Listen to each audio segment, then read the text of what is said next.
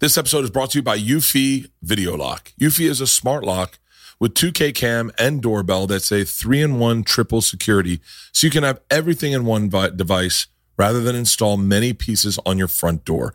It's not just for security, but it's also for convenience. No more concerns about losing keys. You can assign passwords to your family members and see them coming back home via the integrated camera. It's easy to install and set up with just a Phillips screwdriver. It's got keyless entry, so no more fumbling for the keys when your hands are full. It also has a rechargeable battery that could last around 4 months, and you'll get low battery notifications before it runs out. Passcode unlocking with a remote control with 2K clear sight to see who's at your front door and control from anywhere through the app. And with enhanced night vision, you can have optimized view even in the evening. No monthly fee, unlike other brands that will charge monthly fee. You have your recordings locally and never have to pay for storage. This is the future. This is everything I love about what's happening with doors. In my opinion, this is an absolute no-brainer. I'm telling you right now, this is an absolute no-brainer. We installed them in the house, and it makes, especially when you have a family, it makes life so easy, so secure, so safe, and once again, so easy. Search Eufy Video Lock. That's EUFY Video Lock, or visit eufyofficial.com/video lock to see how you can gain complete control of your door. 'Tis the season to shine with H&M. Discover the holiday collection and find fashionable pieces for your wardrobe or for under the tree. Get inspired and dazzle with this year's glam. From tuxedo styles, bow detailed pieces, impressive prints, and more. From unforgettable looks to unforgettable gifts. With fashion finds to home decor, find it all at H&M. Treat your loved ones and yourself this season. Shop in-store or at hm.com.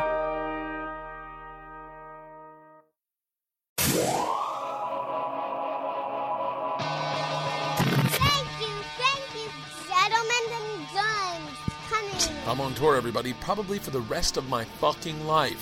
So go to BurtBurtBurt.com and find out where to find me. If you are in Edmonton, I will be doing a call-in sick to work show October 9th. I will go do radio, I will get drunk, I will then go straight to the club at 11 a.m. and do a show. Today's guest is a man cut from the same cloth as me, Kyle Kinane.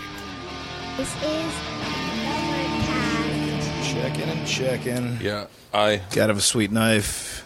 I'm a knife guy. You gotta have a few sweet knives. I believe in that. I agree with that entirely. I always buy a knife on the road. It's one of my favorite fucking it's like, it's like some people collect shit. I don't really collect much shit, but I definitely I'll get knives and like gas station knives that are shaped like a gun and then a blade comes out of them. No. But in the South, where did you grow up? I grew up outside of Chicago. Okay. So let me guess, you have a huge hard on for Bass Pro Shops. You have no idea. I got to stop at all of them. I have nothing to do with the outdoors, but the one in Missouri is that's either the biggest attraction before or after the St. Louis Arch. Really? People just go to the Bass Pro Shops in St. Louis. I'm going there. I'm going there Thursday. Tomorrow I go to Missouri. Okay, if it's out, if you go anywhere, I don't. It's not. I drove by it. I forget. It wasn't in St. Louis, but and they're all indicative of the area. Yeah. So the one in Louisiana has the moss hanging down and alligators and stuff in it. Yeah. They all have the animals hanging on the wall. Denver's got mountain animals and hanging out. I love Brad. I can go to those and literally spend even outdoor worlds. Yeah. I just walk around. And the clothes aren't clothes that I'd normally wear. I'm not and they're not even cool looking flannels. Some of them you can find good looking, the kind of flannel, the flannels that have thermals underneath them. Yeah. They're old school flannels. The construction worker. Yeah. But I don't even like the clothes there, but I could walk around for hours. That's how I feel about REI and sport, because they're I need all these things under the guise of apocalyptic survival. Yeah. I bought so much camping equipment. I barely ever go camping, but I got it all because I'm I need. We got a whole fucking garage filled with camping shit, and I don't need it at all. And I do it under the guise. Look at all my boots. I got all my boots over there. I got a thing full of. I got these great boots, and I went to the REI in Alaska. Oh, so they're just geared up with snowshoes and everything. And it's next level REI because it's all the shit that they need for real survival. Yeah. I have a mix between going, okay, I'm doing all right, and I could buy all these things, like not all, but buy something versus the little Chinese hands making them. Like, well, if I why to just buy it to have it? Is it bad that I keep the little Chinese hands busy, or is it good that the little Chinese hands will have more work? Yeah, I don't know. It depends on my mood. It'd be like, well, they gotta work, so I better consume their products. It's so interesting. I always look at hipsters in Colorado making them. Like, and that's my hardly the case. Hardly the case. That would be an interesting segment on the show. Is follow, take it back to its origin. Oh man, that would just depress me for so many things. Break your heart. Even like Diet Coke. Yeah, or I try, like, you try and do the made in the USA things, but it's like now it's sadly few and far between. They had that show, How It's Made, and but it was always like a wooden baseball bat. Like, it was never something anyone really uses anymore. They're never going to do an iPhone. They can't really expose how that's made. Well, he jumped off the building. All right, let's go to Ling over here. Ling's not going to jump, but she's making one. We can see how this is put together. Did you grow up like with a liberal mentality, or did you grow up? Because you seem, I read you as a regular liberal dude. Yeah, I mean, liberal just as much as that. They weren't my folks weren't real political, but it was definitely more of a live and let live mentality. Like, whatever you're doing doesn't bother me. And we were lower middle class, so lower middle class. Like, describe that in put a face on it. That's what my dad worked for the airlines in the 80s. Really? Everyone that went out of business. What airline?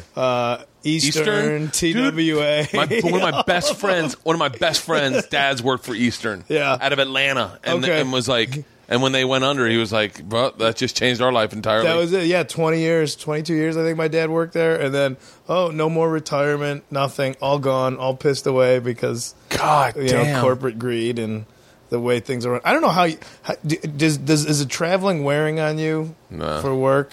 No. At airports, or do you? I've gotten to the place where I really love airports now.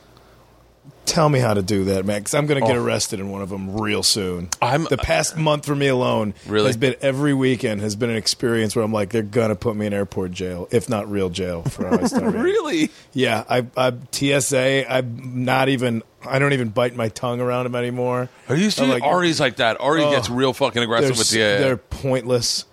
I was just at LAX. I'm like, who cleans it? You're gonna make me take my shoes off and just dirt and gum all over the floor. I'm like, okay, under just the fake image that you're here for my safety, how about basic How about basic cleanliness? How about that level? If you're keeping me safe, I'm stepping in gum right now. I feel safer at a public pool with a fucking 10-year-old lifeguard than these dipshits. I have a little different. See, I'm aggressively airline loyal. I was trying to be that, except Delta just took away all their. Now you have to pay. Who? What do you mean you have to pay? Now it's not about how much you fly. It's about how much you spend on your tickets. Yep. And they just did it. So by loyalty, got shit on. Fuck around with Delta. Who's your American? I want American to fall out of the sky right now.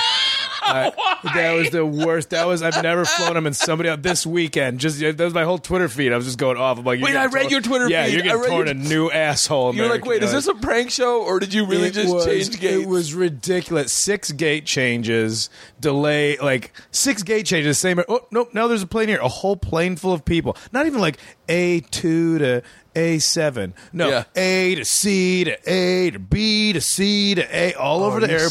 Serious? To the point where I'm like, in Dallas? You better have bouncers at the gate because these people are getting pissed off.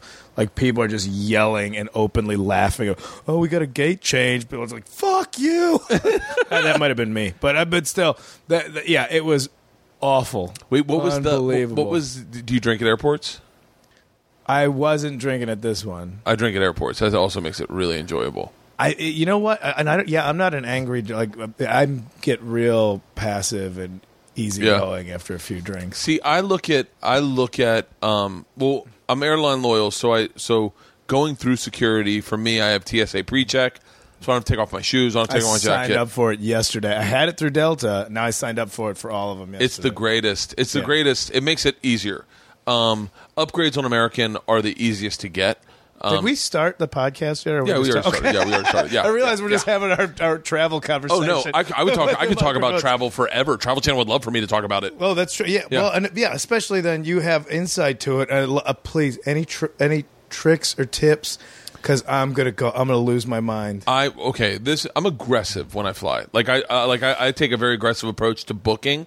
So if I book coach, I look at the percentage of first class availables versus first class taken, and I book on those flights that have the lowest. So a lot of times I'll take the 6 a.m. flight because there's no one wants to take that flight. So you have to get to the airport at 4 in the morning, and you get bumped up. So I will not fly coach, meaning I got to fly to New York next weekend, and I looked at the ticket and I was like, I can't afford first class, but I'm not going to buy a coach because you never get upgrade on those new planes they have. The new planes, they have Airbuses. You don't get upgrades on those. Oh, really? But I was like, fuck it. I'll spend... I hoard miles. So I'll spend 100,000 miles on a flight to first class to New York. How many miles you got? Right now I have 360,000 in my account. But I just spent 100,000 last night on a flight to New York. I'm at 450,000, and I don't spend them. I have never used them for anything except my sister was trying to get to Vegas when we were all there. So to be able to go I got it and throw the miles at that. That is really. I did that to my parents. I flew my parents out for Thanksgiving. Yeah, and I just performed in Tampa, and then my parents were like, the economy sucks, and my parents were like, oh, I'd like to come out, but, Yeah. And I was like, don't worry, I got it. And so I went thought you through. said comedy sucks, No. not the economy sucks. I just performed in Tampa, and comedy sucks, so my parents come out. Man, comedy sucks. You really took a turn on this. Are we in the house that comedy built right now, Bert? Fuck this thing. No, so I flew them all out first class on miles and then flew them back on miles. And that took a big dent out of my account. But airline loyal is number one because if you work your way up, and the other really big secret, I hate to say secret, I'm telling everyone. Yeah. if you sign up on American's website, it's travel deals. But ignore the travel deals. What you want to do is find the Advantage Award deals. So sometimes, and this is how I first got to Platinum, is they said from their slow months, like the month of March to June, you get triple the amount of miles for every flight. So you sign up for those, you put in that awards thing in your account, and then every time you book flights, you triple them up, so you get 3 times miles for award points. And that is how you can leapfrog at the end of every. They do challenges in, if I'm not mistaken, from November to December. They always do challenges, and it's the greatest way to get. I got Tom Segura upgraded that way because it's the greatest. And then. But it's airline loyalty. Because I would have it. I would fly so much that I'd be platinum by May or something. Yeah. I'm still buying all the flights, so I'll still get it. For the next year. But it just is great. Sitting in the airport and realizing that so many flights are down for maintenance on American, and they're just clicking it every half hour. They're just putting it every half hour for this delayed flight. Yeah. And I'm asking, he's like, oh, they never know when it's going to be done. They just put it off every half hour because if they cancel a flight, then they got to buy hotels for everybody because it's the last flight of the night. And so they're just being cheap asses, being tight fucking corporate asses, and just not cancel your flight, give people hotels, and let them make other plans. Because right now, you're just pushing everybody. You're just stringing them along, and it's greed. It sounds like a relationship. Greed. You're like, dump me. Oh, yeah. Just let's I end know it. spring break's coming up. Let's end it. Stop teasing me just because you get lonely on Fridays until summer comes. Yeah, it's just I get so riled up. I almost got, we're going to call airport police because I had a bowling pin in my bag. It was a bowling pin from this bowling alley that had punk shows back in the day in Chicago, and somebody gave me a bowling pin from it. And I got it from Chicago to Minneapolis. But in Minneapolis, I got held over because of weather. That's always a weird thing, too. When weather, because you can't even take your anger out on weather. And I was just I just won't recycle that day. I'll just throw plastic bottles in the regular garbage. The environment. The environment. You're not doing anything for me. You're making my life miserable. Take that. There's great Pacific Garbage Patch. Here's another one for you. That Pacific Garbage Patch scares the shit out of me. Someone just sent me the other day, and I was like, how have I never heard of this? It's but what's so funny is I get obsessed with one small thing, and then I will research the fuck out of it. Yeah. But it's so obscure. Yesterday, I was obsessed with the Jose Bolivia. Bolivar.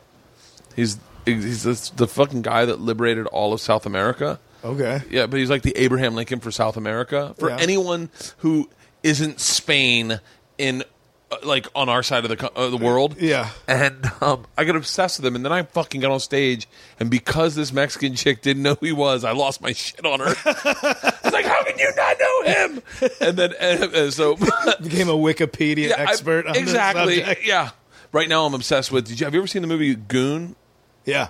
One of the greatest movies I've ever seen. Yeah, it's great. I was like, this movie's fucking awesome. How come I didn't see it? Yeah. But apparently it came out right after like 3 hockey goons died from their injuries of being... And then there's a documentary on Netflix about the real life goon. Yeah.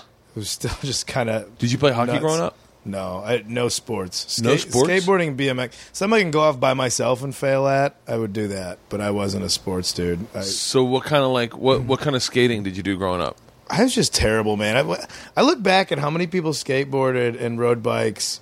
People want to make that comment. Like, you hear all the guys like, we never had to wear helmets growing up just to ride a skateboard down the street, and we turned out fine. Well, no. First off, you sound like an asshole. Yeah. You know, you sound like you're probably an angry, shitty dad.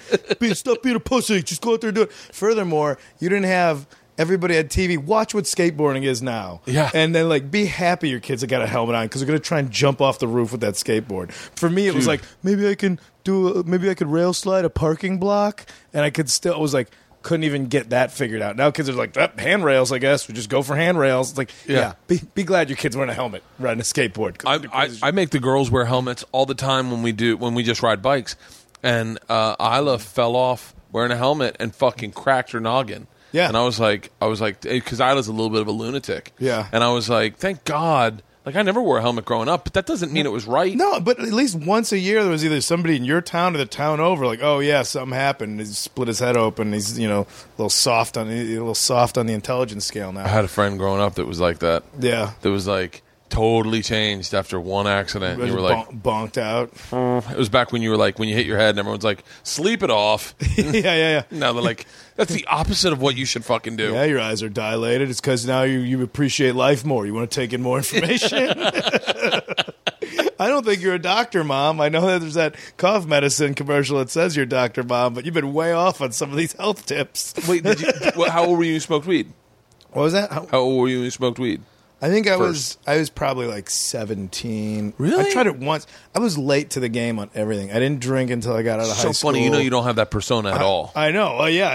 High school, I was on the street. I never hung out with the kids that were into that stuff. And my friends, we were all nuts in our own right and had fun with these, which inevitably it turned out to be, they were all good kids. And it just came later. When did you get your man voice? This whole... dump truck, because it happens at 14 technically. I don't know. I think this is from smoking and drinking over the years. Like this kicked in. Combined with doing comedy at night. Yeah. So I go a whole day without talking to anybody until a show. Sometimes, and I love on the road. I won't talk to anybody all day until I get to the show. I used to lose my voice very quickly and on stage because I was so talented. Because I knew my range. Yeah, I knew how to, I knew how to shout and be high energy, and that was it. Is it funnier if I say it like this? Matt Fultron says his favorite quote is, "Confidence plus volume equals funny." It's David Tell. It's so funny. That's how everyone just okay. The trends in comedy that you like having done it long enough. You're like. I'm scared now because I can't do it. Like, it seems like all comedy. This sounds arrogant, but so much stand up now is just, I'm a piece of shit. Sad bearded white dudes, sad bearded straight white dudes. I'm like, well, I'm not sad, so that's disingenuous. So I'll write jokes about being a happy fat bearded white dude, and I'm also not getting. I'm trying to not grow bigger and trying to grow smaller. Well, I noticed you trimmed your beard up. That's the best weight loss technique is just grow a beard and then trim it and everybody thinks you lost weight. Everyone thinks you're healthy, too. Yeah. Oh, you're really cleaning up. What's so funny is, every time I trim my beard, I remember a statement you said in Amsterdam. And I said, do you remember the one? I don't remember the statement. I remember the trip. I was obliterated the vast majority of that trip. The audience of people where English is their third language, they just stared at you. The whole That's in my Not you, documentary. me. Me. That was me. That was me. They stared at all of us. I did a joke where I said it's worked everywhere, and I never really had faith in the joke because it was weak writing on my part. So what I would do is it was weak writing, but I loved the premise and I loved the payoff of the next joke. Yeah. So I've always kept it in.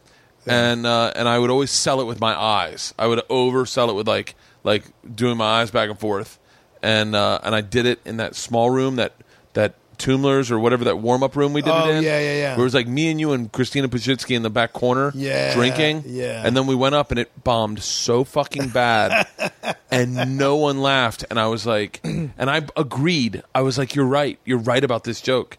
Like, I've always felt this joke didn't deserve a laugh. Really? Oh, and I was like, oh my God, you guys got in my head where it deserves to be. But I'm sorry. No. Because I don't feel like if it's poor writing, I mean, there's some people who's salesmanship, and there's a physicality to the bit. But if it's funny, if you laugh, then you laugh at it. Then fine. Then that's a funny thing to do on stage, and the guy's at comedy. Yeah. If the writing's not, but there's some people the writing's fantastic, but they're boring as shit to watch.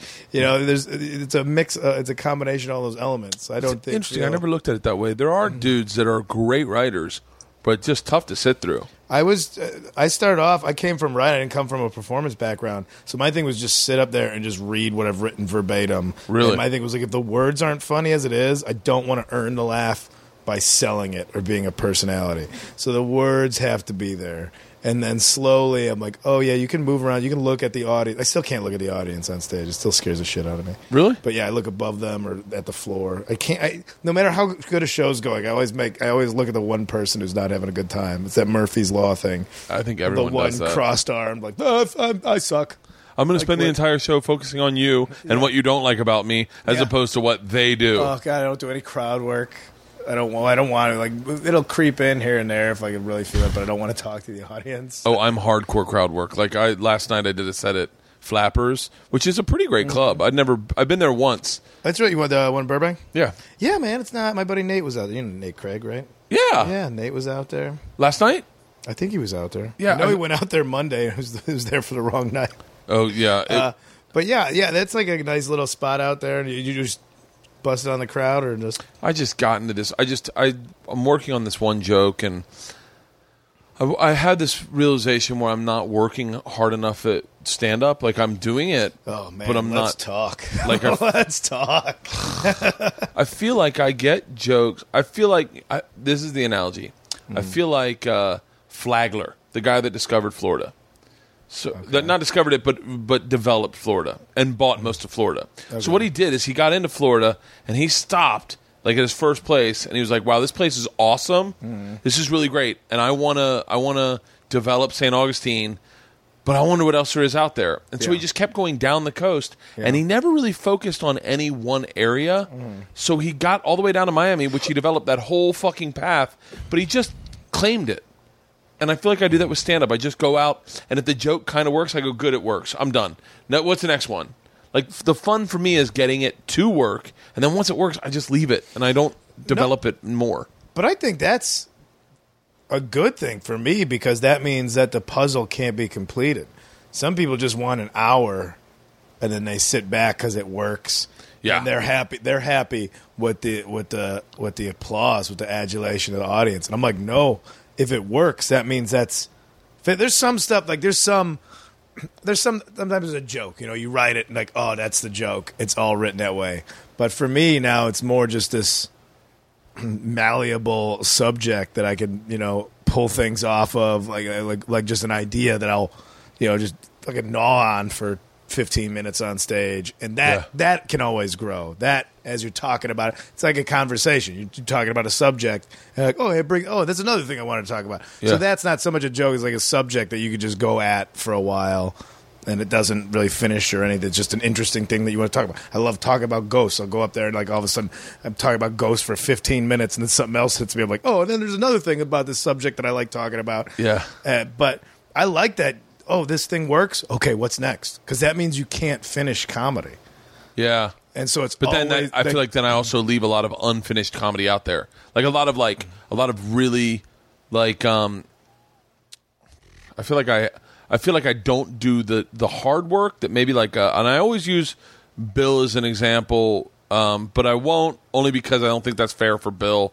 But like Attell is a good example of he gets a joke up and running, and then he does like 4 or 5 different tags every night of the week to find out which one he likes the best or which one has the most juice to it. And I'm like, I don't do that. I just get it up and running, and I'm like, all right, that works. Next one. Like, so I feel like, so what I did is I decided to sit with my notebook, write what's working, and then work on it. So, which like I had this joke about my daughter seeing my dick, but I was like, I got it to a place where it worked. And I was like, we're fine. And then I looked at it and I was like, well, no, we're not. Maybe this could be a really good bit. Maybe I could really. So I've been focusing on it, but then it bombed last night, and I was like, bailed on it. I was like, fuck it. Let me talk to the Mexican chick. And do you? So if it's bombing, because sometimes like I have a problem. I don't want to work on new stuff when I'm on the road because that's the only place to work on new stuff. Really? That's my favorite. But you're not. You work the road differently than I do. But all this is stylistic. There's no one right or wrong way to do it. Yeah. For me, I feel like, if people paid to come to the show, I want to give them the stuff that works. Because in my mind, this will go away. All I have is stand-up. I don't act. I don't write. I don't do this. I do voiceover, which for Comedy Central, I thought like, oh man, so I must have this unique voice that everybody wants. Nobody's knocking down this door like, drink a Diet Pepsi, fucking dicks. Like nobody. It works for 18 to 24-year-olds that are trying to figure out when Workaholics is on. But so I realized, and that can go away at any time. So all I've got is stand-up. So I feel like I've got to make, every time I go on the road, it's got to be the best show. Like people go like, we're coming back next time. But people will pay for your tickets.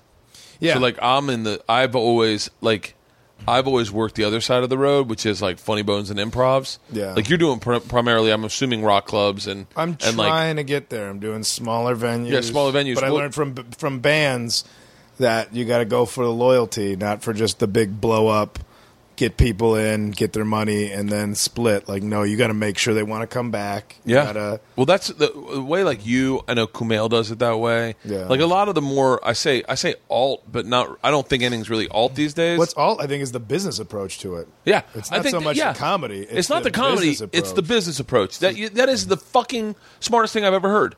Because I took the traditional business approach where it's like $2,000 for the week. Yeah. When you start out, you get $2,000 for the week, and then they just fill the club with people.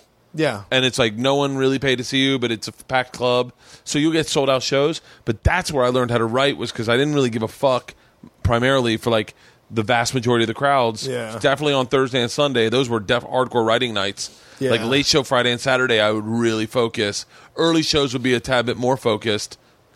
See, I would when I started doing stuff like that. Because when did you go? When were you on the road full time?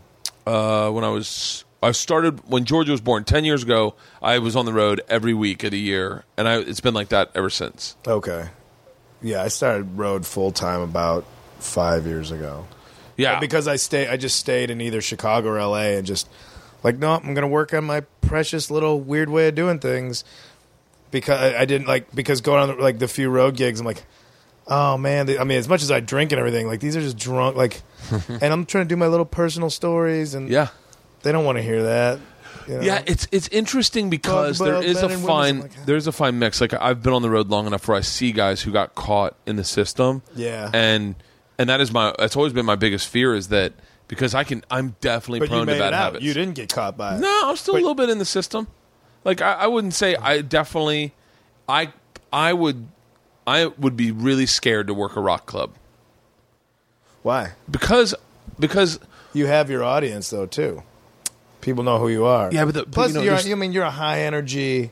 There's a lot of intangibles like the lighting, the mic, there's a lot of talking at the bar. Like we did one rock club, I forget where it was. I want to say it was the 40 volt or something, or 40 watt. 40 watt? Athens? Yeah, maybe. That's where I'm recording my special there. Yeah. What you could tell me a horrible No. I'm story. It's the only name of the place I remember, but I don't know if that was it or not. Athens, Georgia. Yeah, and I want to say it was in Athens. I don't remember. I did rock clubs for a little while because because you could it's you could find a venue. Yeah. That's part of what's beautiful about this business, and I would say Stanhope reinvented this business. Yeah. And he was like, you can find a venue that seats people, and you can do a show, and you can get the door, and you can make money. Yeah. I can't remember where the fuck this place was, but whatever it was, had a bar on the right and a bar on the left, and you were trying to focus to the people in the center, and it was like, and it was like chaos. I don't mind it, but as far as once you've done like all the Funny Bones, it's every room looks identical. You get used to that aesthetic and everything. My thing, yeah, I just learned it from bands. I mean, I sound like a broken record now the way I keep talking about. Like, yeah, I learned it from bands. Like, what kind of music did you like? It was always punk rock stuff when I was in high school. But bands that were like, wherever there's a venue, they'll play the show. Venue that won't have it, we'll do it at somebody's house. And it was never for money. And as a fan, as somebody going to see these bands, going, oh man, like going to see these bands, nobody's heard of these guys. They're not on radio or MTV or anything. And there's 300 people jammed into a bowling alley or jammed into this church basement. There's a VFW hall to see this band. And the show they put on, make sure that next time 600 people are going to come see them, and they're going to get to that next venue. It's a really smart way to approach the business. Well, there's no guaranteeing that it's going to work. I just know how I felt seeing a band at that level and growing with them. I just applied that to comedy in the same way. I still do clubs. Yeah. And there's some clubs that realize that, oh, this is a viable option for comedians. We better make it more hospitable for them. Yeah. For when, if they want to come through town. Not that I need to be pampered or treated well or anything, but, no $30 ticket prices and $9 drinks. Because you're pricing out people who want to come see the show. And then you're getting people who have money who have no concern about seeing the show, and are not going to have fun and be shitty audience members. It's like getting people who are who can go to buy a Mercedes to the Bass Pro Shop. Yeah. They're like, well, a lot of this shit's not gonna. They want to buy it at Hamaker Shamaker or whatever. I'll tell you the thing that I regret about the road. It's really, really, really hard to build a following on the road. Like I've been out of 10 years, and very seldomly, and I say this very self-aware of what I'm saying. Do you get you get a lot of fans, but they're fans that have discovered you through podcasts or TV shows. Very seldomly do you get people that are like, 10 years ago I saw you here, and I've been following your career ever since. Because a lot of times you're just that comic that weekend that they decided to go, and they have no clue what they're going to hear. Yeah, and so you do kind of. You're also competing in a marketplace where a lot of ventriloquists and hypnotists, and the people that might like the type of comedy, like a comedy club. That could be. There's some clubs that know it's not that you like. Does it have to be wackety sax before the show starts and Three Stooges clips and they know they're at a comedy club. They bought tickets. You sat them. They know where they're at. Yeah. I mean, I don't like it when it's some super posh nightclub feeling thing, too. I know my aesthetic. I know who would probably like my stuff. And so I just play the same places these bands would play in the town anyway. And I told my agent, I'm like, I don't want to, it's not a cash grab. We can't here's a 500-seat place. I'm not going to sell 500 tickets. Put me in a 200-seat place and sell it out. And that way, oh, shit, man. Next time you come through, either do 2 shows at the smaller venue or move it up slightly. But it's sold out. I need to know that too. I can't play into 1/3 full room. I'm like, what am I doing? Who do I think I am that I could I don't feel good doing that because 150 people jammed into this place. But also, I got low overhead, no family, no debt, rent, and that's it. And so I don't know if it's not like I longed for those things and made a grand sacrifice to do it. It's oh no, that was never really going to be, that was never something I was worried about anyway. I'm going to find somebody and settle down. That was never, even before I started comedy, I never thought about that as part of my life. So I was just I got to find something that makes me happy because I'm not going to have I'm not going to have a day job that makes me happy. I'm going to have a day job that I have to have. Yeah. Because you got to pay your bills. You can't be a piece of shit. So I'm going to work in a warehouse. Make it the supervisor or something and have a serviceable job. And then I found comedy. I'm like, oh, I found my thing to do at night. This is the poker game with your buddies. Yeah. Or this is I got really good at darts because it's a thing I do at a bar with my friends anyway, drinking. But I got pretty good at it. Maybe I'll go enter a dart tournament, Yeah. And that's what stand-up was. Oh, I found this thing. And the writing, the puzzle part of it, oh, it's never finished. oh, they laughed at this? Oh, I got to see if I can come up with another thing. Never like sit back and because you couldn't do the same shit. Like you stay in Chicago for 4 years or you stay in LA to do your material. You can't do the same thing every night. That's why I only write in LA. I'm like, oh, I can bomb here. People know this is the workshop. Oh, this is where I feel like you get in trouble. Really? Yeah, like last night when I started fucking around, the girl that I was talking to had a very strong Spanish accent. I actually mistook it for Belarus at first. That's a very intellectual mistake. But like, oh no. Are you ready? Belarusian? Oh no, Spanish. My fault. Pardon me. The only reason is I had seen a documentary about Qatar. Not documentary is a big word. Are you the guy who watched a documentary and then you're an expert on it for the next 3 weeks? So I bring it up. I was like, "Are you from Belarus by any chance?" I just learned about Belarus weightlifters. Just throwing a random country out there just to drop it. It was like a junior college when I called it Taoism. My philosophy teacher's like, Taoism? I'm like, that's probably the one as well. I was brought up differently. I was actually told to me by a Tibetan, so that's how he pronounced it. Never mind. This is community college. But she had a very strong accent, and then I found out she was Mexican, and she was like, this is, by the way, in the middle of that daughter dick conversation. Like, because she started booing the joke as I started it. And so now I'm like, fuck. Well, then hell, she can go to hell. I said, well, wait, I go, did you grow up rich? Like, because, like a regular thing. I mean, it's not like I show my daughter my dick. Everyone listening has barely heard any of this. I showed one time. In a small house. It was during an earthquake, and I live in a small house. Yeah. And I didn't mean use, but if you grow up in a small house, nudity will happen. Yeah, it's gonna like it's never on purpose. I mean, my daughter saw my parents naked the other night in their house, and it's big, but it just happened. It wasn't like I did it on purpose, or it happens often. Happened one time, so but it's happened before. But the girl, I said, well, did you grow up rich? And she goes, no. I said, you grew up in a big house. She went, no. And I said, what's your accent? Are you from Belarus? And then she went, no. And I said, because that would make sense then. And then I went on some like riff about what I would believe a lifestyle would be like in Belarus. And then she said she was Mexican. And I said, oh. I said, well, I don't really know what a Mexican household's like, so I can't really. But your dad wasn't there anyway, so I see why that wasn't a problem. No, I had already covered that topic with something else. I don't know what. That didn't get you murdered and flappers and purpose. But then the point was, I said to her something in Spanish, and she goes, I don't speak Spanish. And I said, but you have such a strong accent. I go, how can you not speak Spanish but also not speak English? She goes, what do you mean? Like, she's like, what do you mean? And I go, what do you mean, what do I mean? I go, you don't even speak English. I go, you're speaking broken English to me. I go, you suck at all languages. And then everyone was loving it, but I'm taking fucking shots at this girl. Yeah. But she started it by booing me. But my point is, like, so when I'm on the road, I enjoy writing because I feel like especially on a Sunday or a Thursday show, because I feel like half the room's comped anyway. So there, you know what? Let's take some chances. Then I feel like fans love to watch you write. Also, they love this real comedy fans. Yeah. Like if I go see Chappelle, I want to see him fuck around on stage for a little bit. I'm not saying I'm Chappelle, but but covering a new topic, I think maybe that's where I get that. But also I feel like that's what I'm talking about. Like when I talk about a subject instead of having just a written joke. Yeah. That it comes out that way anyway. That it can come out in a different order.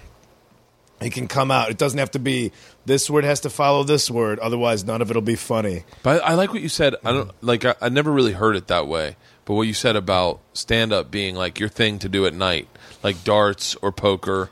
It was a retirement hobby. I've always used the metaphor. It's my model train set. Like you see someone when they retire and they've got to do something with their time, so they get into like golf model train. This one thing. It's never going to be perfect, but I could just sit here. I'll create little worlds, or maybe I'll just go golf. Like you should see the Lego movie. I love the Lego movie. It's one of my favorite movies I've ever seen. I was putting it off, but everybody said it was great, and I saw it on an airplane. Yeah, and I was like one of those. I hate movies. Hit me even harder on airplanes. Oh, don't get me started. I don't know why. Walking Tall. I'm sobbing, crying at that movie. What is with it The about Rock. you can't? Why can't? What is it? Is it about being confined? And there's no distractions of being at home where it's on a TV, but you're walking around, or it's like you're sitting there, you can't move, you're focused on it, and then it's one of those little seeds of emotion, like though. Well, come on, you're a man. You're not gonna cry. You can't cry. You're sitting between two people right now. God, what if you? Oh Jesus. Oh God. Oh no. Oh, what's gonna happen? Oh, where the wild things are. Oh, I have to go to the bathroom. And it just. Where's my hoodie? I gotta put something over my eyes. I'm sleeping. I'm wet sleeping. I wet nap. I have wet naps. What did I just saw something on the plane and I was crying so fucking hard and I couldn't stop crying. It might have been a song. Music will catch me off guard. So what? Just out of nowhere, like, oh, this is what you need right now. There is Dr. Dog. Okay, you ever heard of them? I know of them. Yeah, Dr. Dog's got a song about, and it's, let me see. I bet I have it on my phone. It does horrible. You know what I was embarrassed that got me was right when I was already in a rough spot in life, but I put my bags in a hotel bed. I was in Vegas and turned on the TV, and it was the Bucket List, like that with Morgan Freeman. Yeah, and it shouldn't have gotten me as much as it did. But I got real caught up in that one. It didn't even like unpack. Just sat on the bed and started watching, and all of a sudden just crumbling. The Goon. I sat and watched The Goon last night. This is the song, and it just has this like. It's got this old. I mean, now all the pictures to my kids are coming up on my iPad. Oh. And then if you just hear this and you imagine you're looking at your daughter as a baby, and then at the beach. Hang on, because it's the little things. Do you have to change it and put on Ghetto Boys or something real quick on the planes? I fucking welcome it. I make it rain. I just like fucking here we go. And then listen to this. Tell me this doesn't remind you of like childhood right here. Oh, just a little fun jam. And so now I'm like, and all I can think is like, don't grow up. Yeah. And so I'm literally bawling my eyes out thinking about my daughters because I was with Steve. I'd been with Steve Byrne, and Steve had said something that just caught me off guard and got me emotional. And I've been going through a rough patch with emotions lately about crying. And he was like. I ran into him in Tempe and outside. I was shooting and he was doing a show. Yeah. And he like real fucking vulnerable. Was like, I don't know, man. How do you do this road? I'm missing this little girl grow up. And I just very flatly was like, oh yeah, you just missed that. And he was like, what? And I was like, yeah, you don't get to see it. And I was like, they got an option. They can either have a house. And then I went, whoa, fuck. Mine's 10 and 8. And I really missed it. Like, I mean, I'm sure I saw it, and I'm sure that any other father probably saw the same and would never have that insight. But as any comic any comic's vulnerable, unless you're like, I'm sure Mincy is not vulnerable, but you just go, it just caught me off guard, and I was like, wow, I did miss it. Like, but then I get to obviously I'm commenting without having kids, and in a devil's advocate sort of way, like. Is it better that, dad missed some moments, but he's happy dad and doing what he enjoys that provides for the family, that when you come back, it's not miserable dad who's around every day after getting off work and hates his job. And it's like, oh, here's my kids. Because then instead of missing some of the important things, but you're just...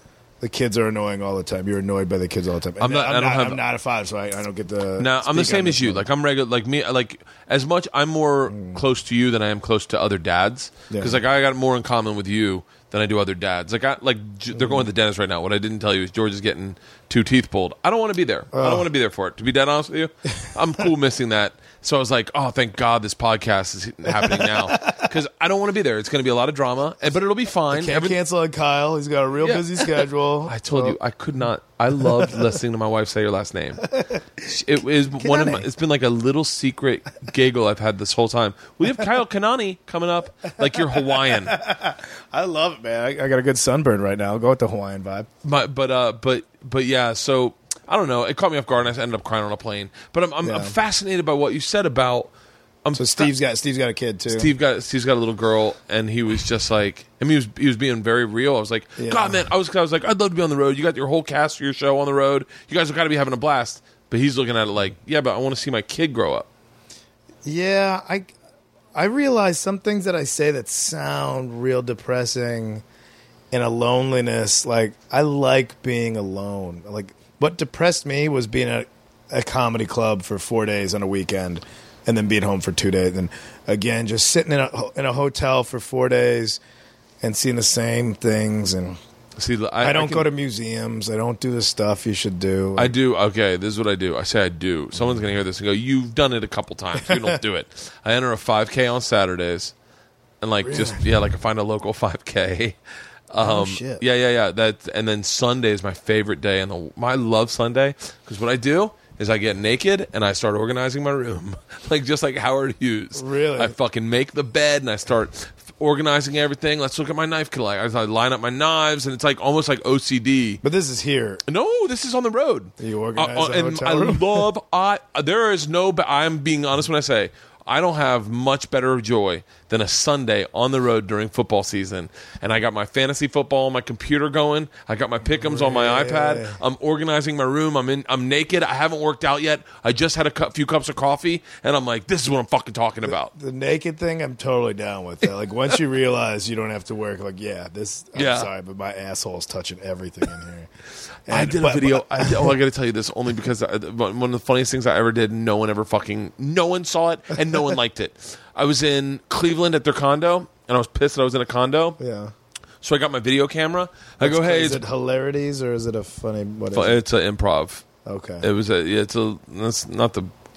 But I was in the condo, and there was blood on the condo from the guy that had been there from the week before. So I was a little upset. So I was like, you know what? I'm here.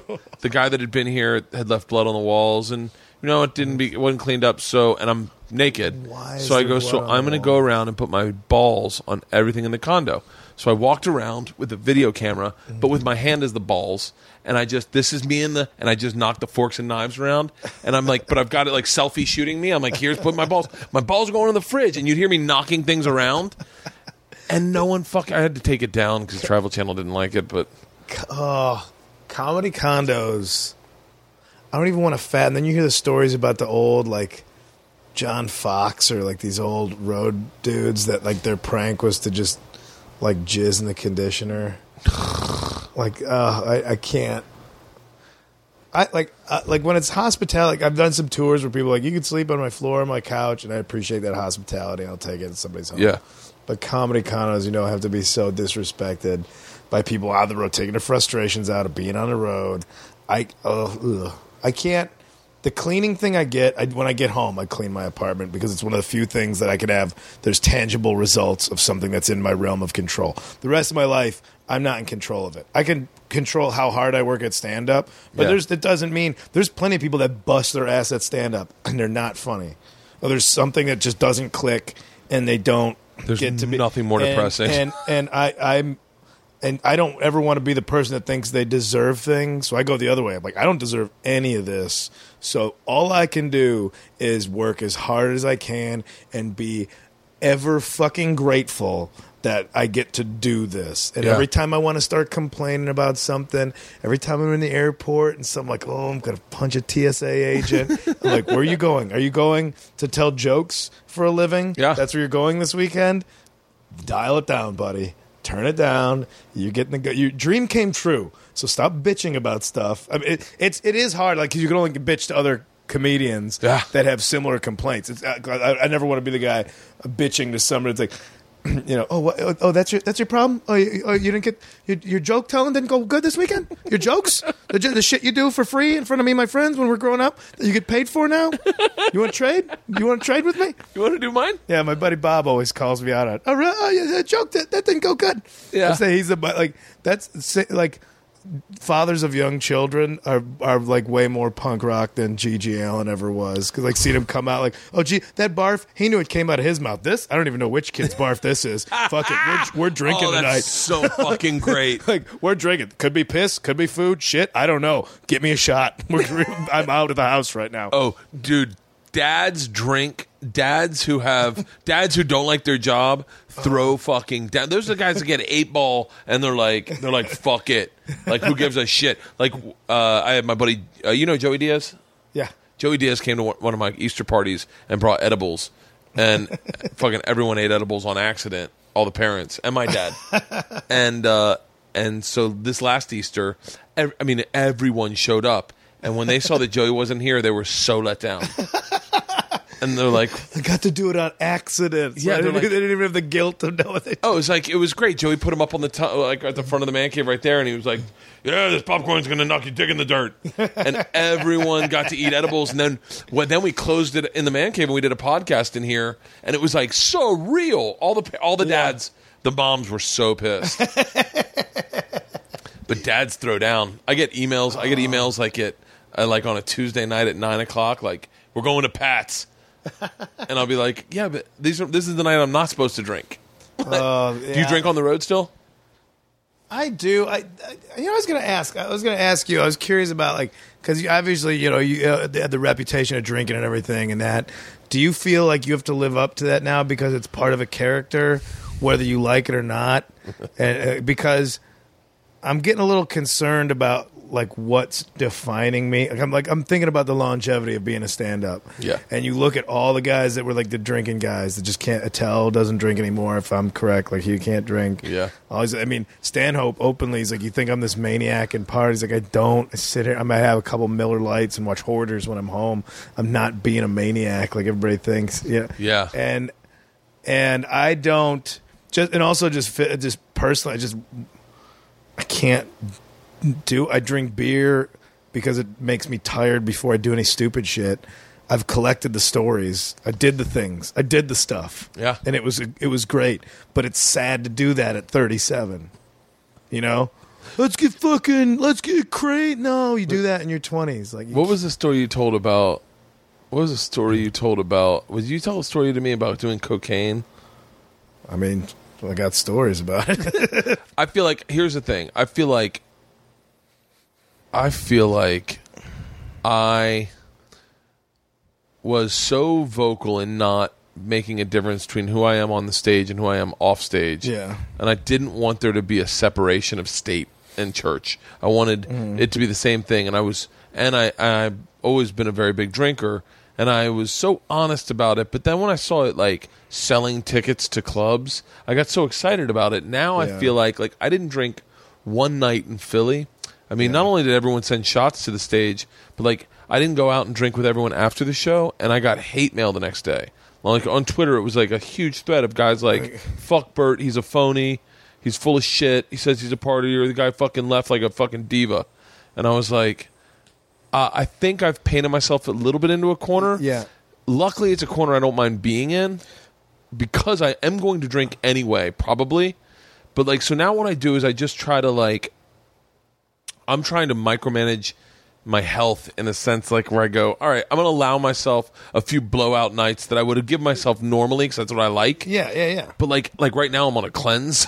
so like, I feel like I'm constantly, it's like a flood versus fucking putting up a wall. Yeah. Does that make sense? Do you talk about that on stage? Because I try and talk about because I don't like seeing comics. They're like, oh man, you ever get so wasted? It's like, I know you don't. You're not a drinker. I was talking with doing gigs with Morgan Murphy this weekend. She had a problem like with people that would like mention being weight. Like, you're just coming up with a silly situation a person would get into, and then tacking on I was so drunk I did this, and there's nothing real about that. Everybody's got the fake. It was like, oh, you might be a redneck if, oh, you might have been wasted if, and you can write a string of jokes that can fill in any road comics repertoire. For me, like I was trying, I don't want to court. Like, people are like, oh, he's a fake, he's a phony. Like, I don't want to court anybody stupid enough to think like, oh, yeah, every night I do this. Or maybe because I do it so often, I need to take a night off in order to perform and come to your fucking city and have the semblance on stage to tell jokes and be entertaining. Like, I don't ever want to hate my audience.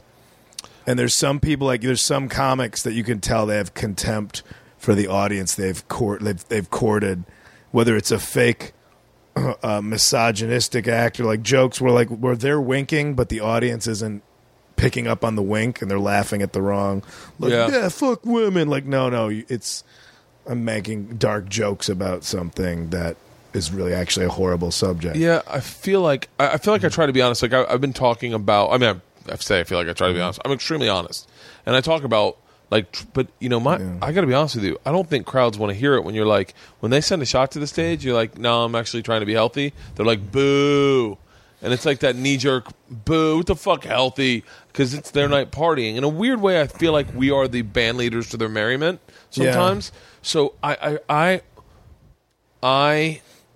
have just kind of looked at it like, I don't know. By the way, that is like an extremely insightful question that I have, and I would love to I wish I was on the road with you and Morgan, because I would love to have dissected that. Yeah. Because I feel the same way when people go, I had this thought when I was high. You're like, no, you weren't high. You just had the thought. Just say you had the thought. Yeah. Are you afraid to say that you had the thought? Like, yeah, or it makes it because it's such like it excuses the idea that it's a silly thought. Yeah. The shots on stage, I mean, yeah, I guess otherwise you have to tell the staff that, oh, he doesn't watch. And I'm not drinking fake shots. I will not drink fake shots. No, because that's disingenuous. I had a dude come to stage. He brought his whole family. They all drove from like Des Moines to see me, and his whole family. And he came to the stage with shots. I was in Des Moines with Fultron, and I was like, I'm not drinking tonight. I'm not drinking this weekend because I'm waiting a liver result. And so, and I told them on stage, I'm waiting a liver result, and I'd love to fucking be getting hammered, but I'm not because here's where I'm at. Doesn't matter. Guy comes to the stage. He's like, do it.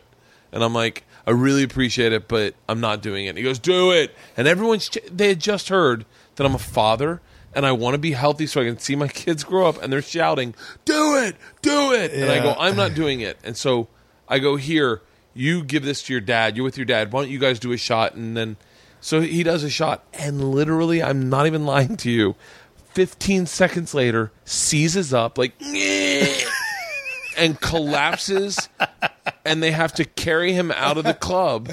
And I'm like, oh my God. And by the way, I'll take it to done that shot. Yeah, I'll take it to the next level. I will say sometimes I feel personally responsible for that behavior that I've instigated with that guy. Like, I feel like I've set it up where I go, I can party my balls off and have a great time, and these are my stories. I robbed a train. I did this. And then people on the other side of the bench going, I can do that. And you're like, well, listen, guys, maybe I'm making it sound a little bigger than I am. Like, I've always been a little in control. I don't drink and drive. Yeah. I don't hit my wife. I don't fucking say the N-word. Like, there's certain things I don't do to keep that little ball intact. Yeah, I think you could absolve yourself. Like, I think they're going to be a maniac whether you exist hopefully. Or not. Guy comes to my show. Alcohol has been around for a long time. Guy comes to my show. I want to say in the same place. I swear to you, like, the next night I'm not drinking, and he's got 2 casts on his arms. He's like, dude, I've been waiting for this moment for like 3 months. And I was like, oh, thanks. He was like, I fucking so badly wanted to do a shot with you, but I can't drink. I said, why not? And he goes, well, I got pretty fucked up last weekend, and I passed out on my arms, and I lost the use of both my arms. And I was like... Passed out on his arms? Passed out on his arms. Felt passed out. No one moved him. He passed out on his arms. And the blood flow doesn't gap into your arms, and you lose the use of your arms. It's super dangerous, super common. That's a whole new level of things I got to worry about now. Oh, I have not stopped worrying about it because I could just go to bed after drinking and then be paralyzed. Yeah. Oh, it happened to my cousin. Like one of my cousins passed out on one of his arms and had you got to get surgery. They what they do is they have to cut open your arm and like literally I think slice open your arm and like refill it with like they got to like pump blood. It is insanely common, and all I could see was this guy doing that, and then thinking, like, "Holy shit! Like, how many times have I taken a Xanax on the road? But like, I'm passing out, and then I pass out on the couch."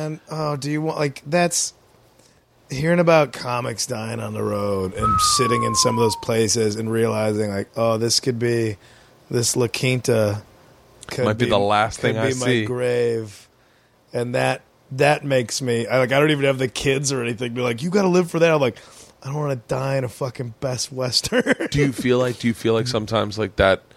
I mean, I don't want to say that. I don't want to say like that's how I'm going out. Yeah. But I feel like I don't think it would surprise anyone if I died on the road. But look at the ratio. People are like, oh, you're more likely to die in a car accident than an airplane. Can you believe we haven't lost a comic? How much do I fly? I fly more. My car is basically a recreational vehicle that I use the few days I'm in town. I should have gotten an ATV. I'm on planes all the time, and I have this weird. Yeah, I have this weird. This weird thing. If turbulence is real bad, I never think it's going to crash. But you've been on planes enough where something's been like, oh, that's a bit much. Mm-hmm. And I have this checks and balances. Like, all right, are you happy with where your life is? If you're not happy, are you pursuing happiness, and you're content with everything you've tried to do? Like, what are your regrets right now? I have this speech. I've got a couple iTunes mixes to go right to. Couple of playlists on the iPod, like, this is the music I'll skip out on. Are you serious? Like, oh yeah, I mean they're good for other things, and they all have stupid names like farting around in the attic and fopping off, and they just have like fuckface dance party. Like I don't even know what's in them because I just named them something silly when I made them. But like, put on the calm music and go like, are you happy with your life? I am. What are your regrets? Do you regret not having kids yet? Like. No, still not yet. Okay, good. Okay, like still not yet. Yeah. But if the answer was no to anything, and I land, I'm like, all right, that's stuff I got to work on. That's a fucking. Hold on, I'm playing my tap out music. We should go through.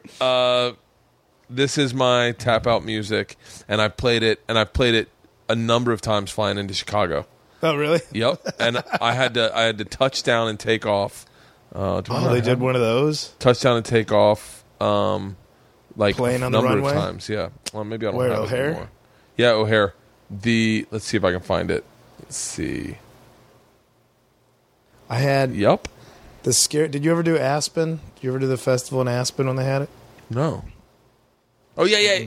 Yeah, I think It ended in 07. I did a touchdown and take off there. Did you? Yeah, we did it with my family on the fucking plane. My And two it's girls. It's the little planes, right? Because you go from Denver to Aspen. Yeah. Yeah, we did a touchdown and take off, and we landed in Colorado Springs, or I want to say, or maybe like something Junction, Colorado Junction, or Grand Junction. Grand Junction. Yeah. Landed there, and I had to drive into Aspen. Yeah. Were you going in wintertime? Yeah, and yeah. We hit storms. I'd never been on a plane where people like crying and What if throwing this is the same up, year and I did it? It was 07. It was the last year of the festival. I want to say that was when I did it. Was it? It was the last year, and like we had to take buses in from Denver. We had to go back to Denver. But that was the only time I was on a plane where people were crying and throwing up and everybody just holding hands, strangers holding. And that's how I'm like, find the mix, find the songs. I'm like, all right, this is the pleasant tunes. These are some nostalgic jams. These are a couple slow ones. Sometimes I'll play some Leonard Skinner knowing that's how they went out. Oh, man. Yeah, just go. Yeah, well, Day the Music Died. What do you want? I put my jam, I couldn't find it on there, is Lou Reed's Satellite. Oh, okay. Satellite's gone up to the sky. Oh, singing it in that quivering way, knowing the plane's crashing. Times like this drives me out of my mind. I got there for a little while. Do you play it in a hotel room? Do you play it if you No, do that? my hotel room jam is usually something very gay. Like when I'm in hotel rooms, I'm listening to like Katy Perry. I was just gonna say I got some dance party jams. Oh, because what will happen is if I don't get to like 12,000 steps by the end of the night, I'll try to jam in 12,000 steps. Do you have one of those? Fitbit Flex. Is that? Oh, this is the one that got recalled. It's the best. Why? It got recalled. It electrocutes you if you don't meet your goal. It was. I wish. It was leaving people rashes, but it's so fucking great that I not only bought this one, but I would find any ones that were on sale and I'd buy those because they weren't going to remake them. Yeah, it's the greatest. Yeah, so I'll have dance parties in my hotel room. Like I've talked about it before on Rogan's podcast, but a lot of times at the end of the night, I'll open a bottle of wine in the man cave and I'll throw on a movie. Like last night it was Belly, or no, last night it was Goon. Night before that was Belly. It was something about Mary, and I'll open a bottle of wine and get on the treadmill and just walk like 7 miles and watch a movie. Really, just walk in. Yep, and have just some walk, wine? and because it's like crazy, but your blood's flowing, you're a little buzzed, and so what I'll do is I'll end up like laughing so hard. I laughed so hard at Goon and something about Mary that I literally was like I end up skipping and like going, shut the fuck up. One of the first times I did it was when Geraldo, like right after Geraldo passed. Yeah, I want to say, yeah, and I watched his special that night, and I was like, I was bummed because I really liked him, and he was like such a sweet guy. Were you tight with him? Or not tight. I mean, as tight as you can be with Greg. I think Greg had some issues. Yeah. But when I saw him, we'd hang out and talk about addiction or whatever. It was pills, right? I think it was Xanax, I want to say. I think it was, from what I heard, it was Xanax. Did you ever have addiction? Like, I mean, that's like, do you think you're an alcoholic? I don't think so. I don't think I'm an alcoholic. I like it a bunch. Yeah. But I never have that oh God, I gotta have it. If I'm at a bar and other people are drinking, yeah, I want to have. I can be inspired by just like anyone else can by a beer commercial, Yeah. or like or by if I see people on a Sunday at a beach bar having beers, I go, yeah. oh, I would love one of those. Yeah. But I don't long for it. Like I'm on the wagon right now, but I've been on the wagon for a month, except for 3 days. But the 3 days were just I was on the road with my crew and we were shooting trip flip, and I was like, well, I'm going to not drink with these guys. I miss them. We all caught up. We had 3 days. I come home. I'm back on the wagon, and then I leave for Kansas City, then Chicago this weekend. Yeah. And I'm like, I'll probably drink in Chicago. Who doesn't fucking eat shitty and drink in Chicago? I would die if I was still living in Chicago. I would be dead as fuck. Al's Italian Beefs. Or 500 pounds. Portillo's is my favorite place. Al's Italian Beefs, my favorite fucking place. Wiener Circle. The food in Chicago is deep dish pizza is I'm being dead serious right now. I'm on a cleanse. Yeah. I'm trying to lose weight because I feel like I have a cardiologist appointment coming up and I need to focus on me being healthy. Have you had health scares because of your lifestyle? No. I've been healthy, luckily. Very healthy, where it's like every high time cholesterol. That's about it. high cholesterol, but it's only like 220. Yeah, it's not. My blood pressure is on the high end, but that's only because I'm overweight and I drink a lot. Yeah, but but that's only because I'm in bad health. yeah, it's because it's only because I'm I'm overweight. And I drink all the time. but like I'm trying to get healthy so that I can then enjoy my life the way I like enjoying it, and then keep it in check. I want to keep it in check, but like I know for a fact that pizza kind of fucks with my stomach. Dude, I'm eating deep dish pizza when I get to Chicago. I cannot wait for deep dish pizza when I get to Chicago. If you need your fix while you're here, a place called Masa in Echo Park does a real good. Really? Real good replica. Dude, I can plug that, and then we can get this to the Masa people, and I get a free pizza out of them. I'm plugging on every podcast I do these days my Combos comedy tour because I love combos. Like, that's my favorite snack in the world. And I want to do a Combos comedy tour where Combos sponsors me headlining with other headliners. So like me and you would go in and do a date, and Combos would put those little small packets on every table, and there would be like grab me Combos as you walked out of the door. People are gonna forget that they like Combos until they try Combos. Dude, I'm trying to help right now with this. People forgot about Combos.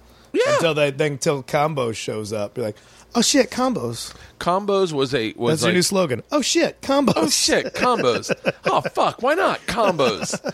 I made Combos nachos the other day for the girls. You just put cheese on some Combos? little blue cheese with some sharp cheddar. I put some sriracha all over them.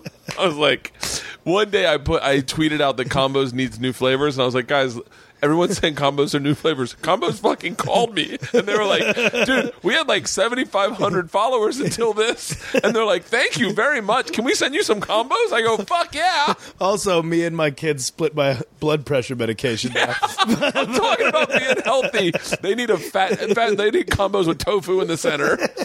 But yeah, I'm a little OCD, so whereas I let my lifestyle get out of control, I always reel it in some way by punishing myself by like the exercise and doing that stuff. Yeah, exercise or walking. I walk 12,000 steps a day, and I think that I make sure my feet have kind of been fucked up, but I realize sleep's really important. So now the only reason I'm not drinking is 'cause sleep really fixes everything. And I don't sleep when I drink. I don't sleep well. Somebody put in my head like your liver processes alcohol into sugar after about 4 or 5 hours. I'm like, oh, it makes sense. Bars close at 2. I wake up at 8 o'clock every day if I'm out drinking. God damn it. Is that why? Yeah. It's 5 hours after I've stopped drinking for the night and gone to bed. And so I never get a full night's rest. I always wind up napping or something. And without a doubt, if I don't drink that night, wonderful night's sleep. Wonderful. And it's because the alcohol and the sugar wakes you up by getting pumped into your system. Yeah, I got a new bed, and I've been focusing on sleep. Yeah. And so and I've been sleeping like a god. I bought a new mattress yesterday. I bought an adult mattress yesterday. I've had the same one for 11 years since I moved to LA. My same shitty $100 mattress I bought off Western Avenue. Where you're sleeping like you're in World War II in a fucking trench. Yeah, I finally pulled like the mattress cover off. And I'm like, what have I been doing on this? I'm like, did I fuck a motorcycle? What are these stains? What are these? Was I changing the oil? Was I using this under my truck to change the oil? What did I do in my sleep that didn't show up on the sheets but are in this mattress? My new mattress is really stiff. Because my wife and I have bad backs from our old mattress because I had slept body humps into there. You hammocked it? Yeah, I hammocked it. Exactly. And so my new goal on this mattress, my new theme is no footprint. I don't want that my body to... I'm going to sleep like I'm fucking crazy. You know, I had a sad thing. I was trying to think because I'm like, oh, this will be a good, again, like a premise. But like I bought that mattress and I spent... money. I'm like, oh shit, mattresses are good. Mattresses are expensive. Oh, yeah. I found it in a hotel originally. I was like, I got some hotel mattress. I'm like, what is this? This is great. But I'm like, oh, I bought something that's going to outlive me. Like, I made a purchase in my 30s. They're like, oh, this is the last one of these I'll buy probably. And that made me feel like it affected me. Like, oh, I'm not going to do this again because of mortality. That made me feel... real strange. Like I think there's something funny about it, but I don't know what it is yet. But that I'm like I get really like, oh yeah, you're in your 30s now, and I had to think like, oh yeah, this is the only one of these that you'll probably buy. God damn it, I never thought about that. We're thinking about buying a new house. And Leanne's like, well, what should we do? And I was just like, we'll buy their next house. But, I mean, knowing me, I don't want to move out of this house. Yeah. So, like, I'm sure if we buy a new house, it'll be the last house I buy. I never thought about that. My dad thinks like that. My dad looks at cars like, this will be my last car. I wonder what I want it to be. Cars, I feel like, no, it changed my mood. And, like, given if I'm in the financial wherewithal. Motorcycles. This is the last one of these I'll buy. Yeah, because within 6 months, you're pitched off of it on a 5. Single engine airplanes. Yeah, I'm never going to need another one of these. What am I going to spend a bunch of money on it for? Engine goes out, it's a glider. That's why you want to keep it light, you know? It's a great segment for a show. Your last purchases. And it's just things that you know are going to kill you. This is it. This is it. I have a bunch of mountain bikes, and I keep wanting to buy more. I'm like, why don't you stop getting hurt on the ones you have right now? Yeah. My knees are destroyed now. My feet are destroyed. You got to try my skateboard. I got this. Skateboard. When I got this skateboard, I got... or went into Val Surf, and I was like... I just went there before I came here today. I love that place. I had to kill some time after voiceover, and I'm like, I cruise over to Val Surf. I go there. I take the girls there all the time. Yeah. And so I went in, and I was buying something. I was buying my littlest daughter's got a little bit of skate rat in her. Yeah. She's really comfortable on a skateboard, but she's wears the clothes. Like, my oldest daughter's a little bit of a Paris Hilton type. Yeah. And the youngest one's like, they had this ASPCA Vans hat that she's in love with, but it's got like the flat bill. Oh, she looks like a boy in it. The Huntington Beach. Yeah. And so I got it for Surf Warrior. Yeah. And they were like, how's your daughter with the skateboard? And it's got like the trick wheels that are a little smaller. Yeah. So they don't go as fast, so it's a little easier for her to ride. And I go, good. And they're like, I was like, I can't really fuck with it because I'm looking for something like I have a longboard up there that I normally ride. And where do you go? I mean, because you can get a mini ramp back. There's a ramp. There was a skate park right up here on not Magnolia, Burbank. Can you go there and be competent? I get scared by the teenagers. There's one over in I forget where I was going with the Garvanza, and I rolled up there with my bike because I'd be more comfortable on a BMX bike in those places. Yeah. But I was watching these kids, and they're good. Like, I forget some kids, not me growing up, a bunch of kids that don't know what they're doing. Like, oh, these kids are all sponsored. And like a fat old guy with no kids around. Like, I just look like a perv. I won't do it on that one, and I won't do it on the other one. I did for a period when I was young, like 30. I want to say 30. Like, when I was 30, I was comfortable with it. But this one, the wheels are like, oh, those are cruiser wheels, yeah. And I'm telling you, that skateboard, like one push and you're down the street, and it's like the greatest skateboard. And I love it. So I've been lately. I just skate around here, like just skate around the neighborhood to fuck around, just to be like, I'm going to try to be healthy. Yeah, yeah. And so, but I want to open like that would be a fun place, like a skate park for adults. Is it Skate Lab that's out? Mick Betancourt keeps saying they got an adult skate at Skate Lab. Really? I think it's like an Adult Swim, like Thursdays from 7 to 9 or so, whatever the time is. That it's just people over 30 to go. I'm like, Dude, good. I'll go if you want to go. Joe Sib always goes, and he wants me to go. We'll take Fairbanks over there, and he'll help us work on our tricks. Well, Fairbanks, I can't do anything on it. I was on tour with Tosh. I bought a board when I was opening for Tosh, and I was so proud of myself that I dropped in on like a 3-foot mini ramp because I never even dropped in on a ramp when I was a kid because nobody had ramps. You grew up in Chicago, Yeah. you could use the same. It's like, oh, an above ground pool. Like, this is a piece of shit that nobody has fun in, so nobody had a ramp. Yeah. But so I was happy I even dropped in like at 36 willingly. It's scary as shit. Yeah. Going, Scary as shit. I could just break both wrists right now. Oh, and be out of commission. Yeah. I had a dream last night that I dropped into Jason Ellis. Used to be a pro skater, I think. I dropped into Jason Ellis's ramp, but I skated in on this board, and I skated in, and they were all working out there, and I skated in, and I hit his vert ramp, and I hit it. I got high, and I landed it, and I went, motherfucker. And I heard Jason Ellis, who, by the way, is he's like a tough interview sometimes when you go into his show. Like, he's on He's on the Sirius XM. That's right. But to impress Jason Ellis is no small feat. So when I landed, he went, "Oh my God, mate, really good?" And I hit the next one, and I was like, I landed again, and he's like, "That's what I'm talking about. You say this?" And then I fucking collided with the kangaroo in the dream, and he was like, "Are you fucking serious?" And he lost his shit. And I was like, "Motherfucker, what are the odds?" Do you get disappointed? Like, what was it like? How good were you when you skated?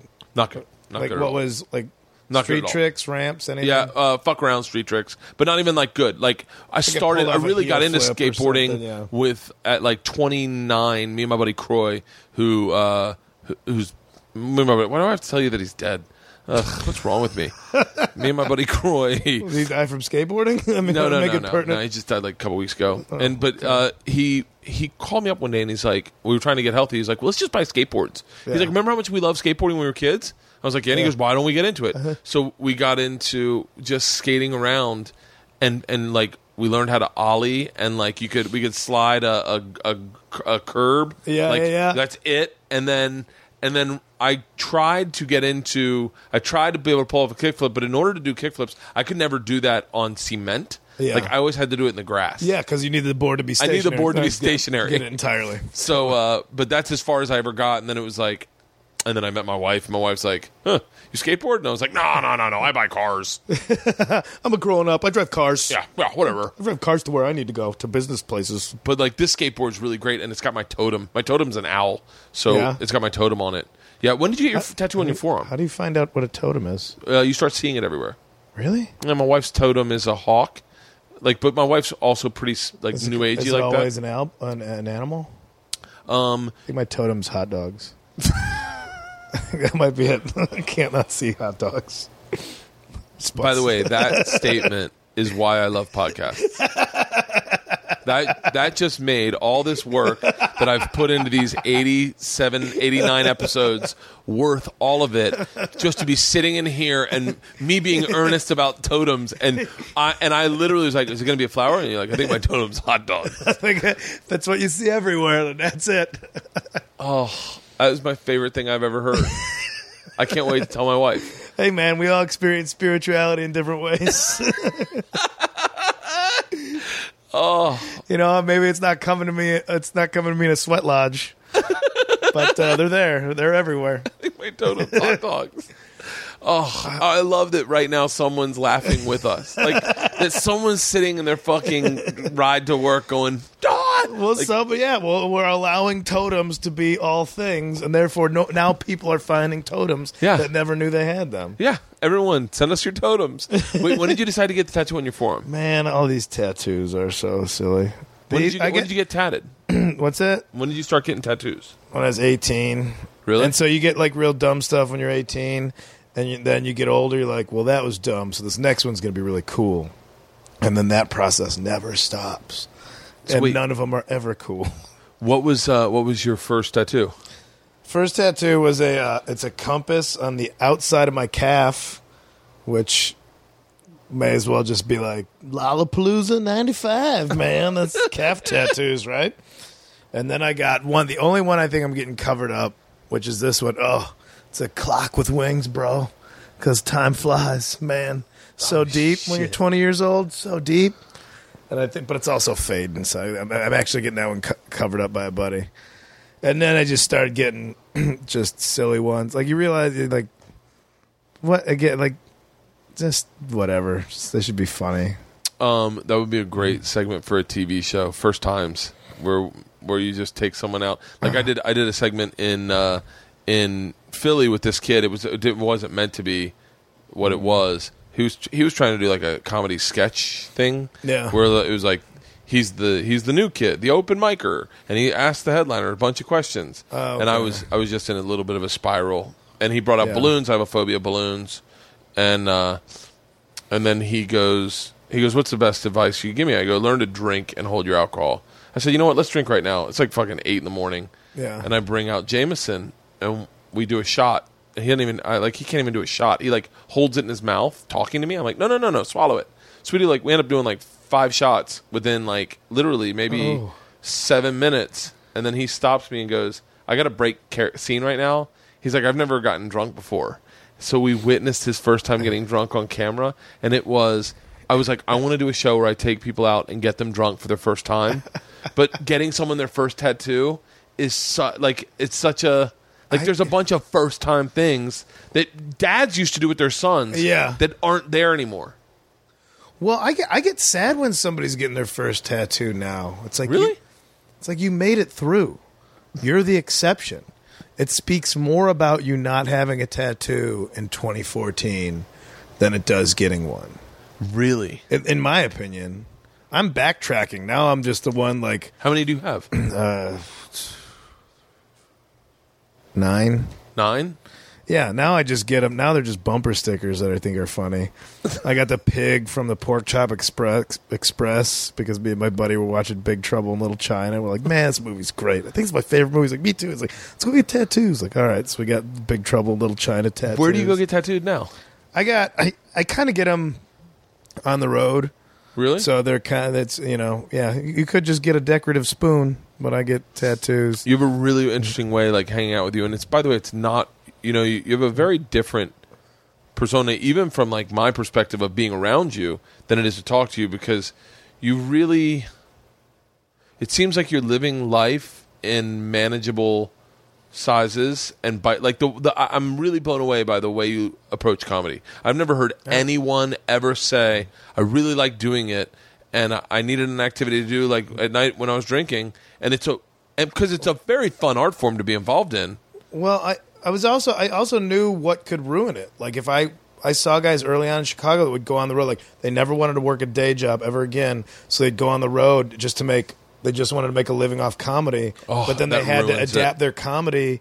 And some, like we were saying earlier, some people made it out. Some people figured out how to do both and figured out how to work drunk rooms and work shitty crowds and get them over on their side. But more people just figured out, I just got to appease these drunks and their quality of comedy. I thought, but like, it was going to ruin comedy if I did that. So I kept it precious and never wanted to capitalize on it. I never wanted to monetize comedy. I'm like, no, it's going to be this pure thing for me until somebody says, we want to pay you for what you're doing. Not fill this hole that we got on Friday and Saturday nights. Be a serviceable comedian that gets drinks in these people's faces. I'll do it for free. That's people are like, what's your advice on comedy? Are you willing to do it for free forever because you love it that much? That's it. Yeah. If you can do it for free forever, then you're set. Then you're fine because nothing's going to bother you. You're not going to get like, I should be making money. I should be bigger than I am. No. You're just going to go out every night going, I got to unlock the what's the riddle tonight? What is it tonight? And so I never wanted to ruin it because I loved it too much. And if I start getting sick of it or start getting burnt out, I get sick of my material, I sit back, I go camping by myself or like mountain bike, like just going into the mountains for a few hours and just trying to not die on a bicycle. Yeah. Puts my brain back into focus. Puts my head like I can't think about anything else because I'll fall off this cliff. So let's just put the headphones on and try and stay on the bike going down all these crazy trails. And that, like, after that, I'm like, I kept myself alive doing a fun thing because I can't do BMX bikes and skateboarding anymore. But like, I moved to California. I'm like, I'm gonna try this mountain biking, and I love it. It's the most, and it focuses me. It centers me again. So I'm like, I'm ready to go out tonight. I'm ready to go do a show tonight. It's so funny that you're saying so much good stuff that I don't know where to start. But like, you're totally right about mountain biking, I say it with. I've only driven a motorcycle a few times. Yeah. When you ride a motorcycle, that really does dump your fucking You can dump the only be toxins out of your alert. head. You can only be alert. You have no choice. Yes, you can only be looking for stuff not to kill you. Yeah. But it's mountain biking, and we went mountain biking in Colorado for the show, and I had never been real mountain biking. Like, I'd always been mountain biking in Florida, which is not you can't mountain bike in Florida really, because we don't have mountains. So like, you go to a rock quarry and climb around, but you never really were threatened. Yeah. Man, mountain biking in Colorado was legit. Yeah. Was like, and you were like, holy God, but those moments, like I want to get back into like surfing or paddleboarding or things I enjoy, but I'm never home to fucking do. That's why I've been traveling with my skateboard. Is because I go, you know what, man? I'm gonna go just fucking skate around the parking lot for a little bit and just worry about a pebble being in my way and shooting me off the board. Yeah, Just like or just weaving in and out of stuff. That's like team sports. I never got when I was younger. Competition. No, I never got the idea of competition. You ever do a comedy competition?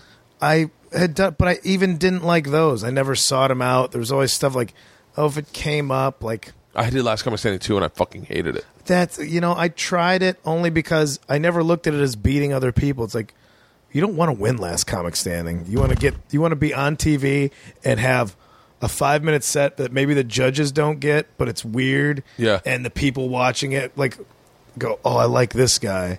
And maybe it helps. You don't want to win because you get the pressure, the funniest person in America. And then you get all the plebes that come out to the show like, this isn't fun. People love to just shit on comedy. Like, and especially if you're voted the funniest, people just want to shit all over it. Well, it's empowering. I'm going to tell you a story, and you tell me if you connect with this. Now, I went to, and I'm just hear the whole story before you start getting upset. Okay. I went to the biggest music festival in Nashville. It's for like country music weekend. Okay. It's like where every huge Nashville star goes and performs. You can see some pretty cool shows like Dwight Yoakam and some pretty badass shows. But I got tickets. It was for Trip Flip, and I got tickets. We had front row tickets, the very front of the row to like all of the big like country stars that play on like Kiss FM or whatever, like the country stars that Brad Paisley, pop country. It's not my taste of music at all. No, country, like pop country and pop hip hop, like are the same. Like the same producers are making the same music. It sounds the same. And I like country, but I like Hank 3 a lot. Yeah, like when we're on the road. If Hank 3's in town, I buy tickets for my whole crew. Yeah, and we go watch Hank 3. Like the dirty stuff. Fuck yes, and so. So, and I even like Hank Jr. I like some older stuff. I like David Allan Coe. I like well, Ray Wiley Hubbard, maybe. I'm Googling it now. Just 3 names. If it's got 3 names, it's probably if it's got 3 names, I'm in it. And so I go and I'm. It's like I want to say it's Brad Paisley, but it's like one of those big names, and it's all about a bass boat and a pickup truck and watching the sunset with your girl and a cold beer. It's the same song. It's the same song over and over again, and I'm literally sitting there in the front row, and I'm shitting on it in my head, thinking, how funny is this? People would give their left arm to be in the front row and then get to go backstage and meet these guys, and I could give 2 fucks. And I'm literally reveling in the fact how little I care about this. Like, I'm going, fucking, this is so bad. Yeah. I'm mocking it in my head. And then I went, oh, shit, this is what people do when they come to my comedy shows. They're like, he's trying so hard, and I fucking hate it. But it's fun. It really is empowering to just dismiss something unequivocally and be like, it's not my thing.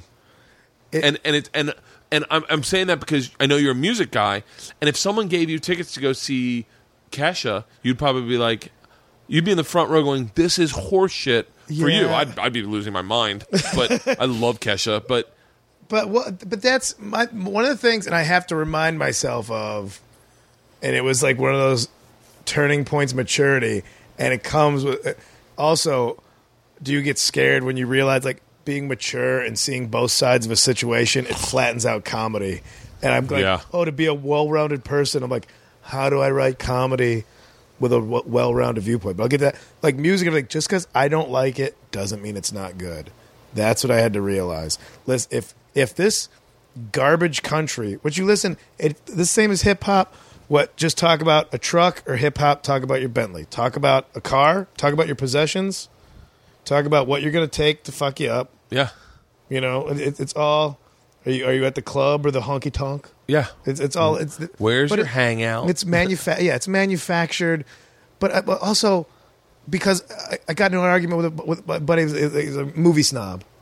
And we just sit in his room, just like all movies suck, all movies are this, and realize that he would eat fast food every night. Like, do you know there's a chef out there who's got the same complaint about people like you? Like, people are fucking idiots because they want to see Transformers 4. No, people just want to see shit explode on a big screen. Like, yeah, Michael Bay's stupid, but it serves the purpose of, like, when you go out to a movie on a Friday night, do you want to be intertwined in some layered story it's like, no, people go to blockbusters to see explosions and shit and cut loose on Friday. There's a chef out there going, how can McDonald's say 1 billion serve when there's video of the poison and how they make it, and you're just like, I'll eat it anyway. Yeah, but it's right on my corner. And it's still the same complaint, like when you could have decent foods available to you. And so it's just because it's bad. It's not for me.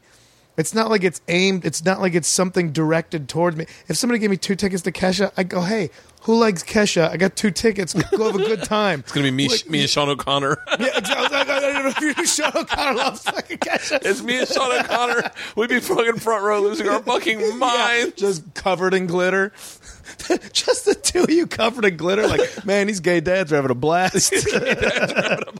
This is worth the price of the sitter. It's when you take generalizing out of comedy, it really takes knocks the knees out. Well, that's been the writing process lately. Is if I see something like, look how dumb this is, I'll make the jokes about why I think it's dumb, but then also go like, wait, why do I think it's dumb? What about me doesn't get this? So it's actually giving me more to write about, because then I turn it inward. If I'm just so quick, man, this movie's stupid, but then I'm like, I start writing about like, but who needs a Transformers? I don't have to go to a shit job 40, 50, 60 hours a week to make barely enough money that on Friday night, do I want to see a story about a relationship between 2 people? No, I'm in one of those. That's who I'm taking to see the movie. I want to see robots that turn into cars, shoot buildings, because that's my release at the end of the week. So that's why it exists. Just because you know what I do all day? Oh, you gotta go audition for a cartoon at the movie studio where they make that, and I get to drive around going, oh, there's the thing from Transformers. Oh, there's the set from this movie. I get to make fun of that stuff. I shouldn't make fun of that stuff because my life is silly. Why do I think I'm better than that? I'm not better than anything in the world. So I turned all the criticism back on myself. Why do I dislike it? That's another peeve about comedians that bitch about stuff. If you're going to bitch about it, offer a solution somewhere in the comedy. Yeah. Because otherwise, you're just a shitty person that sits back. This is stupid. You ever see this thing? It's stupid. And you just sound arrogant, like you're better than everything else. Offer a solution, or tell me why is it that you feel that way. What about you? I get frustrated at comics who tell me, like, I think you were talking about this earlier, but I don't know if this is exactly it. But they tell you about a scenario that happened to them, but part of me goes, I don't know if that really happened. Like when they go, when they say something like, I was in an elevator with 7 Japanese guys, and like, but or when someone goes, and the guy came up to me and he said, "What's up with your face?" And I was like, "What's up with my face?" But it's like a make believe situation. We're like, did he really come up and say, "What's up with your face"? I mean, I tell stories, and obviously through the course of storytelling, things get embellished. Hey, it's how the Bible if it didn't, it would be called listening to my wife. Yeah, but so you agree like that? Yeah, stories get embellished the more you tell them. Oh, the guy wasn't just taller than me; he was probably like 7 feet tall, but he was still a guy. It still happened. There was a tall guy casting a shadow, and because that's why you're a comedian, and not just some guy telling a mildly entertaining story at a bar. I'm not saying these are. It's not a court case. Yeah, I'm not testifying. I'm trying to make you laugh. So there's my only goal is that you laugh. That's why I'm a comedian. Yeah. But it's still rooted in truth. Like all these things are rooted in truth.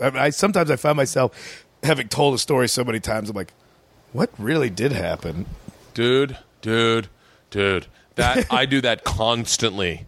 Like, you know what I've started doing? I started taking old jokes that I wrote and then said, let me break down this joke and tell you why I changed it to make it better for you. Yeah. So I like the carrot cucumber joke because once that happened to me in Amsterdam, and I was like, "Honey, this time you get a thin cucumber." I remember you telling that joke in Amsterdam, and it bombed so fucking bad. And I went, and I did it on the show, the live show we did, and it did fine. But once I did that, I went, let me go through because that is what I said in the moment. Yeah. That is a true story, but it didn't get a laugh. One guy did giggle, but no one laughed. But I thought it was funnier. Barely understood English.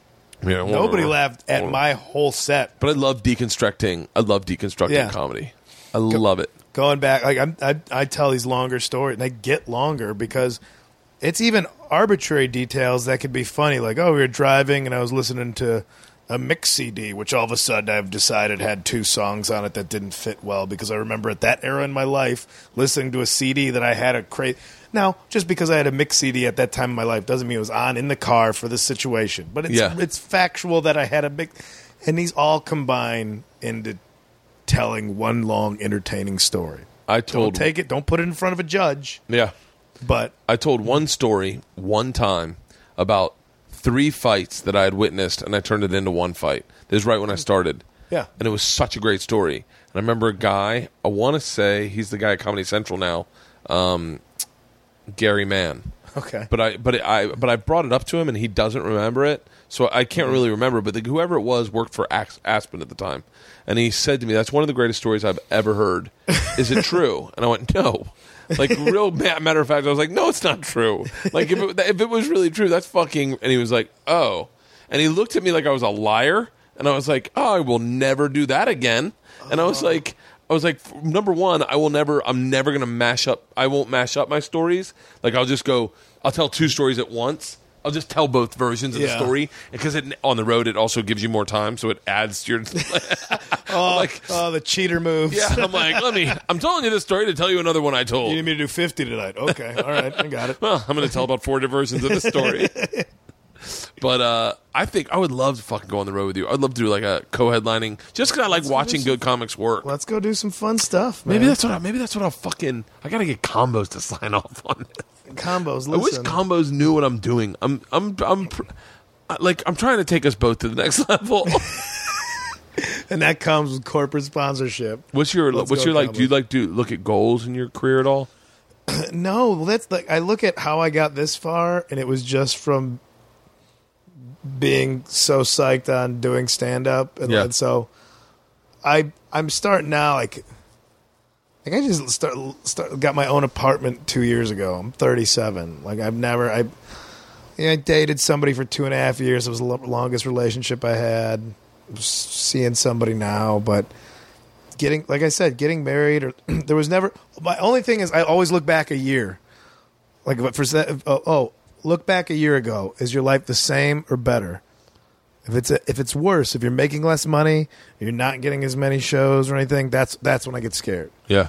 But if I'm getting the same shows, is the material getting better? Is the response on the road getting better? Is it staying the same? That's the only quality control I keep.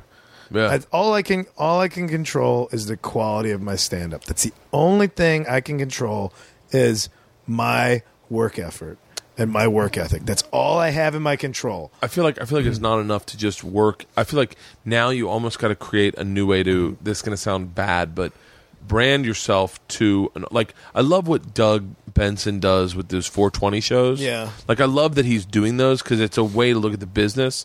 I started doing these call in sick to work shows where I go into a market, I do radio, and then I go right to the club and I do like a live show at 10 in the morning. Mm-hmm. And those are fun to do. But I'm so fucked up by the time I get on stage that I think that if you're conscious of branding yourself, it won't work. I do get the anti-corporate gross out idea of branding. But people talk about finding your voice after 8 to 10 years in comedy. Really, that's another way of saying you found your brand. It really is. It's an artistic way of saying you found your brand. You found who you are, and what about you is going to connect other people. Dude. And so I don't want to say that that's brand, but that's the honest way of coming. You've come into your own. And there's ways to make opportunities for yourself, make yourself available. doing podcasts, having your own podcast. I don't even have any of that shit yet. That's, again, quality control. I put very little effort into anything other than the jokes being funny. And if they want me because of the jokes, then I'll start thinking about this other stuff. You make cronuts. That's all you make. That's all I want. The line's around the corner. That's it. What do you want me to do? You want me to expand? No, I do this thing. I hopefully do it well enough. Then that's the only way I can feel that I'm doing the right thing is that, people are lining up for the cronuts. Yeah. As opposed to going, what do you want? I'll make it. Yeah. I think I can make it. Like, then you're just running around spreading yourself thin. Like, I'm not the guy that goes, I make cronuts too. Yeah, I make shoes. That's all I make. And I can make like flip-flops. Yeah. I'm really good at, like, soles, pretty much. This is the thing. This is all I got. Yeah. I'm going to work low overhead. I have no monetary responsibilities that make me go like, I got to sell a show. I got to do this because I got to pay these. So I get to keep it pure. It's not everybody's lifestyle. I don't mind in my shoe factory that I also make ski boots. I tried making ski boots. Yeah. In writing a book, and writing a book. Some people liked the ski boots. Some people didn't like the ski boots. They sold okay. I sold all the ski boots that I made, but let's just say they're not lined up around the corner for more ski boots. There's a lot of accidents on the slopes after selling those ski boots. You'd be shocked how little knowledge about making shoes goes into making ski boots. World of difference up there. Very flexible ski boots. There are flip-flops that you can attach to the skis. Yeah, I thought it'd be great. I thought it would work. You get I thought my boots were pretty stiff. They would work with ski boots. Turns out, an idea. I'm good. Well, that's the old Hedberg joke you can. You could tell what about, like, if you could tell jokes. Can you act? Like, you're a cook. Can you farm? That's how Hollywood tries to process you into these other things. Like, no, I got this. I love going on auditions. For 10 minutes, my name's Fred? Fuck it. My name's Fred right now. Yeah. Hey, how's it going? I blow it all the time. I get to do cartoons once in a while. That's a blast. I never thought that would be a thing. Yeah. And so that's just a silly also that I have in my life. But yeah, I don't stress it, man. I try to tour better. I'm trying to tour less dates. It's my wife's motto. And wiser. Yeah. My wife's like, work smarter, not harder. But I'm not smart. That's why hopefully these people that you pay money to, the agents and managers, they're supposed to be the smart ones. That's who I want to see on stage, though, is a guy who knows what the fuck he's doing and knows how to do it and goes, look, I'm really good at this. But have you ever seen those people that just know business and they've manipulated their way into comedy because you hear stories about people that they'll I won't name names, but you hear they'll put their CD out and then just buy all the copies in the first week so it shows up at the top of the list on iTunes. So and like just like you can't. That's skeevy. Like, where's the faith in your product? When my book came out, I said you need to sell, like, I don't fucking know what it was. Let's say 2,000 copies to be a national bestseller. I actually don't know what the real number is. Yeah. I know what I sold it was, but I don't know what the real number was because it varies from week to week. Yeah. But they told me basically that if I purchased 2,000 copies of my own book, which I could afford to do, I could very well afford to do, I'd be a bestseller, and that it would then make the bestseller list and it would be high up there because of the books I'd already pre-sold and the books that they anticipated selling the first week. Yeah. And like, if you do that, you can then sell those 2,000 books you have on the road, which I could do. Yeah. And it would help increase the profile of your book and more people would buy it. And I would say, and I thought to myself, I could do that. I thought for a second I could do that, but I was like, no, I can't. I'm not that guy. I'm not that guy because I'm not the guy I'm not a liar. I'm the only thing I can say is I'm not a liar. And if I went to dinner parties and people said, are you a national bestseller? I'd have to lie. Go, but then I'd go, but I had to buy 2,000 books. It announce how the system's easily scammed. Yeah. And by the way, I could have very easily bought maybe 100 books and gotten on the list. Maybe 200 books. But in my head, I was like, if you don't earn it, you don't deserve it. How dare I compete with the likes of fucking David Sedaris because I have a TV show and I have extra money that I can afford to buy my own book. I'm not L. Ron Hubbard. Well, yeah, exactly. Well, and that's my thing is if, again, there's ways to make opportunities. Like, in my head, I don't even know if this is true. I feel if you're going to come out with a comedy special, one of the ways you can help yourself, it's only in my head, But like, have it come out in October, November, because when the people that are going to put their top 10 list together, it's fresh in the mind of people putting their list, the best of the year, comedy reviews. But that's it. You're not manipulating anybody. Mine came out in February. Maybe, extra foot DVD extras coming out in October, first week of November. That's really interesting. But my thing is like, it's still, you can hustle your way into that position, but even furthermore, like if the book's good and you're proud of the book, and it gets reviews that are good, like that's gonna be like bestseller. And then people are like, how's this a bestseller? They read it. Like, you still can't manipulate quality. You can't. You can't. You just trick people. Not you, but like people that do that. Or you just trick people to buying something and then being more vocal about like, how the fuck is this a bestseller? It sucks. That's where then somebody just discovering. So I'm like, I just picked up a book. My favorite author is just a book I found on a bookshelf at Skylight Books. Like, this looks kind of interesting. And now I'm buying all his books I can't tell enough people about. Who's he? Poe Ballantine. This guy, nobody knows about him. But what's so brilliant. He's one of these writers that talks about how nobody knows about him. But the beauty of that is that you found him, you liked him, and it's genuine, and now you feel like he's like this guy you support, and you want to be a hero to, like a champion for. Yeah. And now everyone just heard him here, and everyone's going, well, if he found him and he's a nobody, I bet he's fucking really good, and I bet I'll like him. But that goes back to the comedy thing. If I can play somewhere and a ticket price is under $10, and that allows somebody to take a chance on seeing a comedy show, as opposed to free tickets at a comedy club, like, we'll just get drunk or anything. But a music venue, like, I already like this bar. I'm coming here to see bands that are like, this establishment has an aesthetic of things I would enjoy, and they're having a comedy show, and the bartender maybe knows about it, or somebody that set up the show is like, it's funny. He's like, it's weird that a comedian would play here and not that comedy club down the street, and I can afford to take a chance on it. And then they come and go, shit, that was a good show. Or somebody like, this guy, I've seen him and it's funny. I'm going to get you a ticket because I can afford it. And getting that's the loyalty that's going to have people like, he's coming back. They're going to go on the website. They're going to find out, when are you coming back to town? I want to make sure I'm there. I want to make sure I tell my friends. I'm getting to the point, like what you're saying, like people are driving from other towns and everything. That's another reason I don't want to fuck around on stage.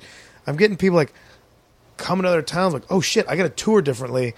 I got to start going to these weird places. I got to start touring like a band. You seem like you're putting a lot more insight to your road work than I am. I feel like I just get my list and I just do them. Well, yeah, as but opposed to these like, where clubs are in epicenters. Like, well, what about somebody that's in like Davenport, Iowa would be a great place for you to hit. I just did a week of show where I did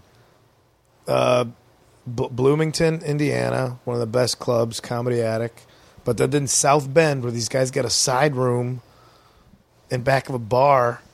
They're like, would you want to do it? I'm like, yeah. I got this little weird dealing with just people. I'm like, okay, like got to like mail half of the check or get a deposit or something. Because you deal with some sketchy people in this way too. Yeah. But 99%, everybody's been great. And doing like, people are like, I never thought I'd get to see you because nobody comes to South Bend. That's what I hear more and more from coming to these places. What do you think about writer or comics who have other people write their acts? I mean, who is it? I mean, you're talking like some giant like Larry the Cable Guy or something. I feel like. I mean, if they're at that point, they're an entity, and that's a different area. I mean, I know it's still stand-up comedy, but that's just if we're the folk singer songwriters, now we're talking about Madonna. Yeah, it's like that's just a different level. If they deliver it the best way possible, and people are paying $80 to see a professional act in a stadium, I don't care, man. Yeah, I have no connect. I had the problem with they wanted me to have a ghostwriter on my book, and I was like, no, I'm not going to fucking be on a shelf. And if I didn't write it up, because I'm not famous, it's not like I'm famous. Then I'd be thinking, I don't know, just somebody to like bat you in the right direction as you write. I mean, how does that's an editor work? Or you just sit there and tell them. You tell them the story, and then they just write it.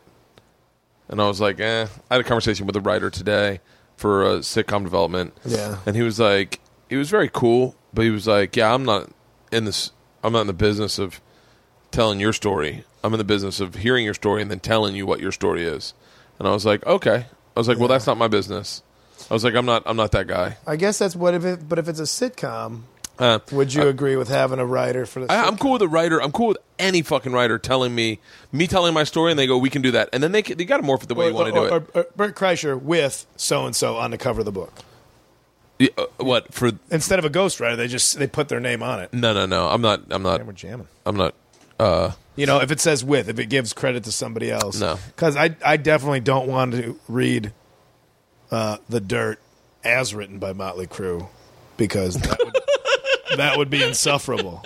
Well, Ella, I'm glad you had a ghostwriter. You could tell they still had their input, because Tommy Lee's chapter was like, dude, so bro. And I'm like, dude, fucking dude, bro. Still, I'm like, man, thank God you had a ghostwriter on this thing. I read Ellis's book, but it's written with Tully, and Tully's like his sidekick on the show. Yeah. So it's like, it's not a ghostwriter, really. It's getting the book done. That's what I mean. So if it's Bert Kreischer, when you see something, so-and-so, my life, Bert Kreischer. It's the ones where it says Bert Kreischer, and then it doesn't tell you that someone else wrote it.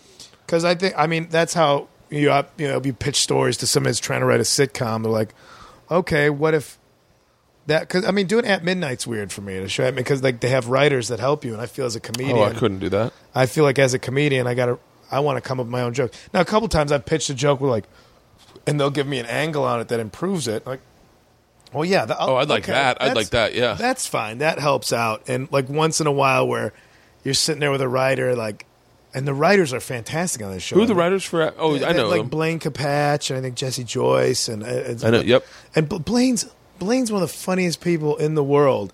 And when he's sitting there just giving it, I'm like, oh, that's funny. He's like, well, yeah, say that. You're not stealing a joke. That's why I still they're feel like there. I was feeling. If I'm stumped, one time I was stumped, and I was like, I'm going to use that joke. He's like, yeah, it's okay. That's what they're there that's for, why I'm in the room with you as a writer. We're trying to come up with these things. But otherwise, I couldn't be Blaine or Jesse or any of the writers. The whole time I'd be sitting at a bar going, I wrote that. That's not him. And I guess that's, if you're a writer, you're resigned to knowing that your work is getting somebody else is getting the credit.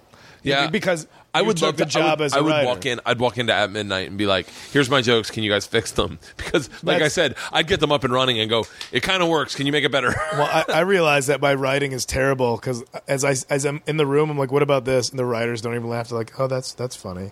But it's only. I will never do At Midnight. It's the only way. I have to sell it. It's me, motherfucker. It's my dumb words. You're making me. I would just simply start questioning all the things I hate about me. So I'd be like, apparently, I'm what Attell said. Fucking volume plus confidence equals funny. But trying to stay writing with other people, I don't know how people do it because you see people getting along and laughing and write. I can't do it all because I don't deliver it like I'm on a stage because I don't do the salesman. I go back to first year comedy, Kyle, going, what if I said this and then these were the words? And they're like, yeah, I guess that could work. And it's like, but it's because I don't want to convince them because you hang out with enough comics and you hear them always selling everything they're talking about. Some people are naturally funny and you love hearing them do that. But other people are like, just fucking take a break. You're not on stage. God damn, that would be fucking nerve-wracking for me. I think we answered all the comedy questions. Yeah, we did. I'd love to do another podcast with you. I could talk to you forever. Let's throw another 4 hours on it. Hey, I actually have to go to another podcast today. Where are you going?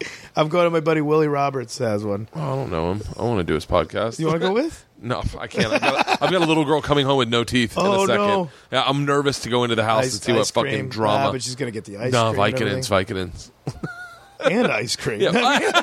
I'm not saying that the ice cream's not a painkiller. It's the treat because you can't chew anything. Yeah. Oh, no, Vicodins. I give Vicodins. I put cheese on top of combos. Break up a little Vicodin on the ice cream. What are you, like King Tut? You're going to take them with you when you die? Jesus Christ. Hey, do you have any dates you want to... I feel like I want people to go see your venues When does this come out? I will air this probably next week. Yeah, I start a tour next week going through the Southeast. Oh, shut up. And it's all leading up to the 40 Watt in Athens. I'm recording a new hour special at when are you at the 40 Watt? August 16th. It's a Friday night. Dude. You going to be down that way? Dude, I think I'm in Atlanta. August 16th. August 16th, I am July.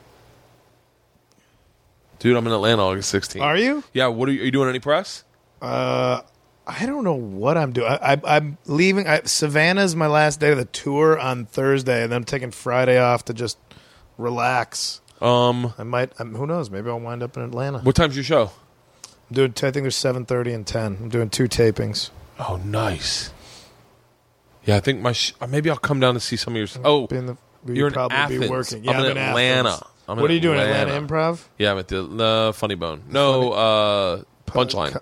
Yeah, I forget how many. Punchlines are great. God damn it, I'm in Atlanta. It's totally different than Athens. Isn't it like the best treat when you're on the road and you see another comic? What are you doing in this city? It's the greatest feeling. I had it the other day. Or the airport, just constantly bumping into people in the airport. Where was I? And someone was like, "Hey, I'm there too. We should hang out." And I was like, "Oh, let's totally do that." I want to say it was Florida. My memory is fucking shot. You know what? I was thinking that I've absolved myself of some qualms about losing, but like, also, you know what? I have no repetition in my life. It's not like I can be like, oh, well, I know I was at work till 5. Yeah. And then I drove home, and then I was at my house, and maybe I went out to eat. I'm like, no, I was in an airport I was in the Bahamas on a cruise that I got back Monday night, and before that I was home for 3 days, and I was in London for 2 weeks. And like it's okay to get your memory jumbled up. Yeah. Because there's no set schedule to your life. I used to think like, oh, it would be cool to, like, I hear these stories of these guys wake up and they don't know where they are. That would be cool. That's my life. I never know where I am. Yeah. I wake up always. My first second is opening my eyes, going, "Where am I?" Like it's like a little mystery. Or being in the airport and all of a sudden, like, wait, which flight? What city? Yeah. Am I going to? Like, I know what time the flight was, but now I'm here and I'm like... Right when you check in, and they go, where are you flying to? And I'm like, ooh, got to give me a second. Shit, I don't know. Is that the connecting? Where am I at this week? Yeah. Well, everyone go and see him in Athens at the 40 Watt. Find his tour. You at KyleKinane.com? Yeah. But it's spelled Kyle Kinane.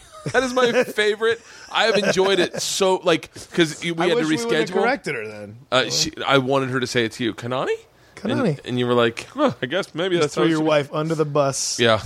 So go see him, and hopefully we'll do another podcast soon. Let's do it, man. Let's do a skateboard. Let's do a skatecast. Fucking tell me about it.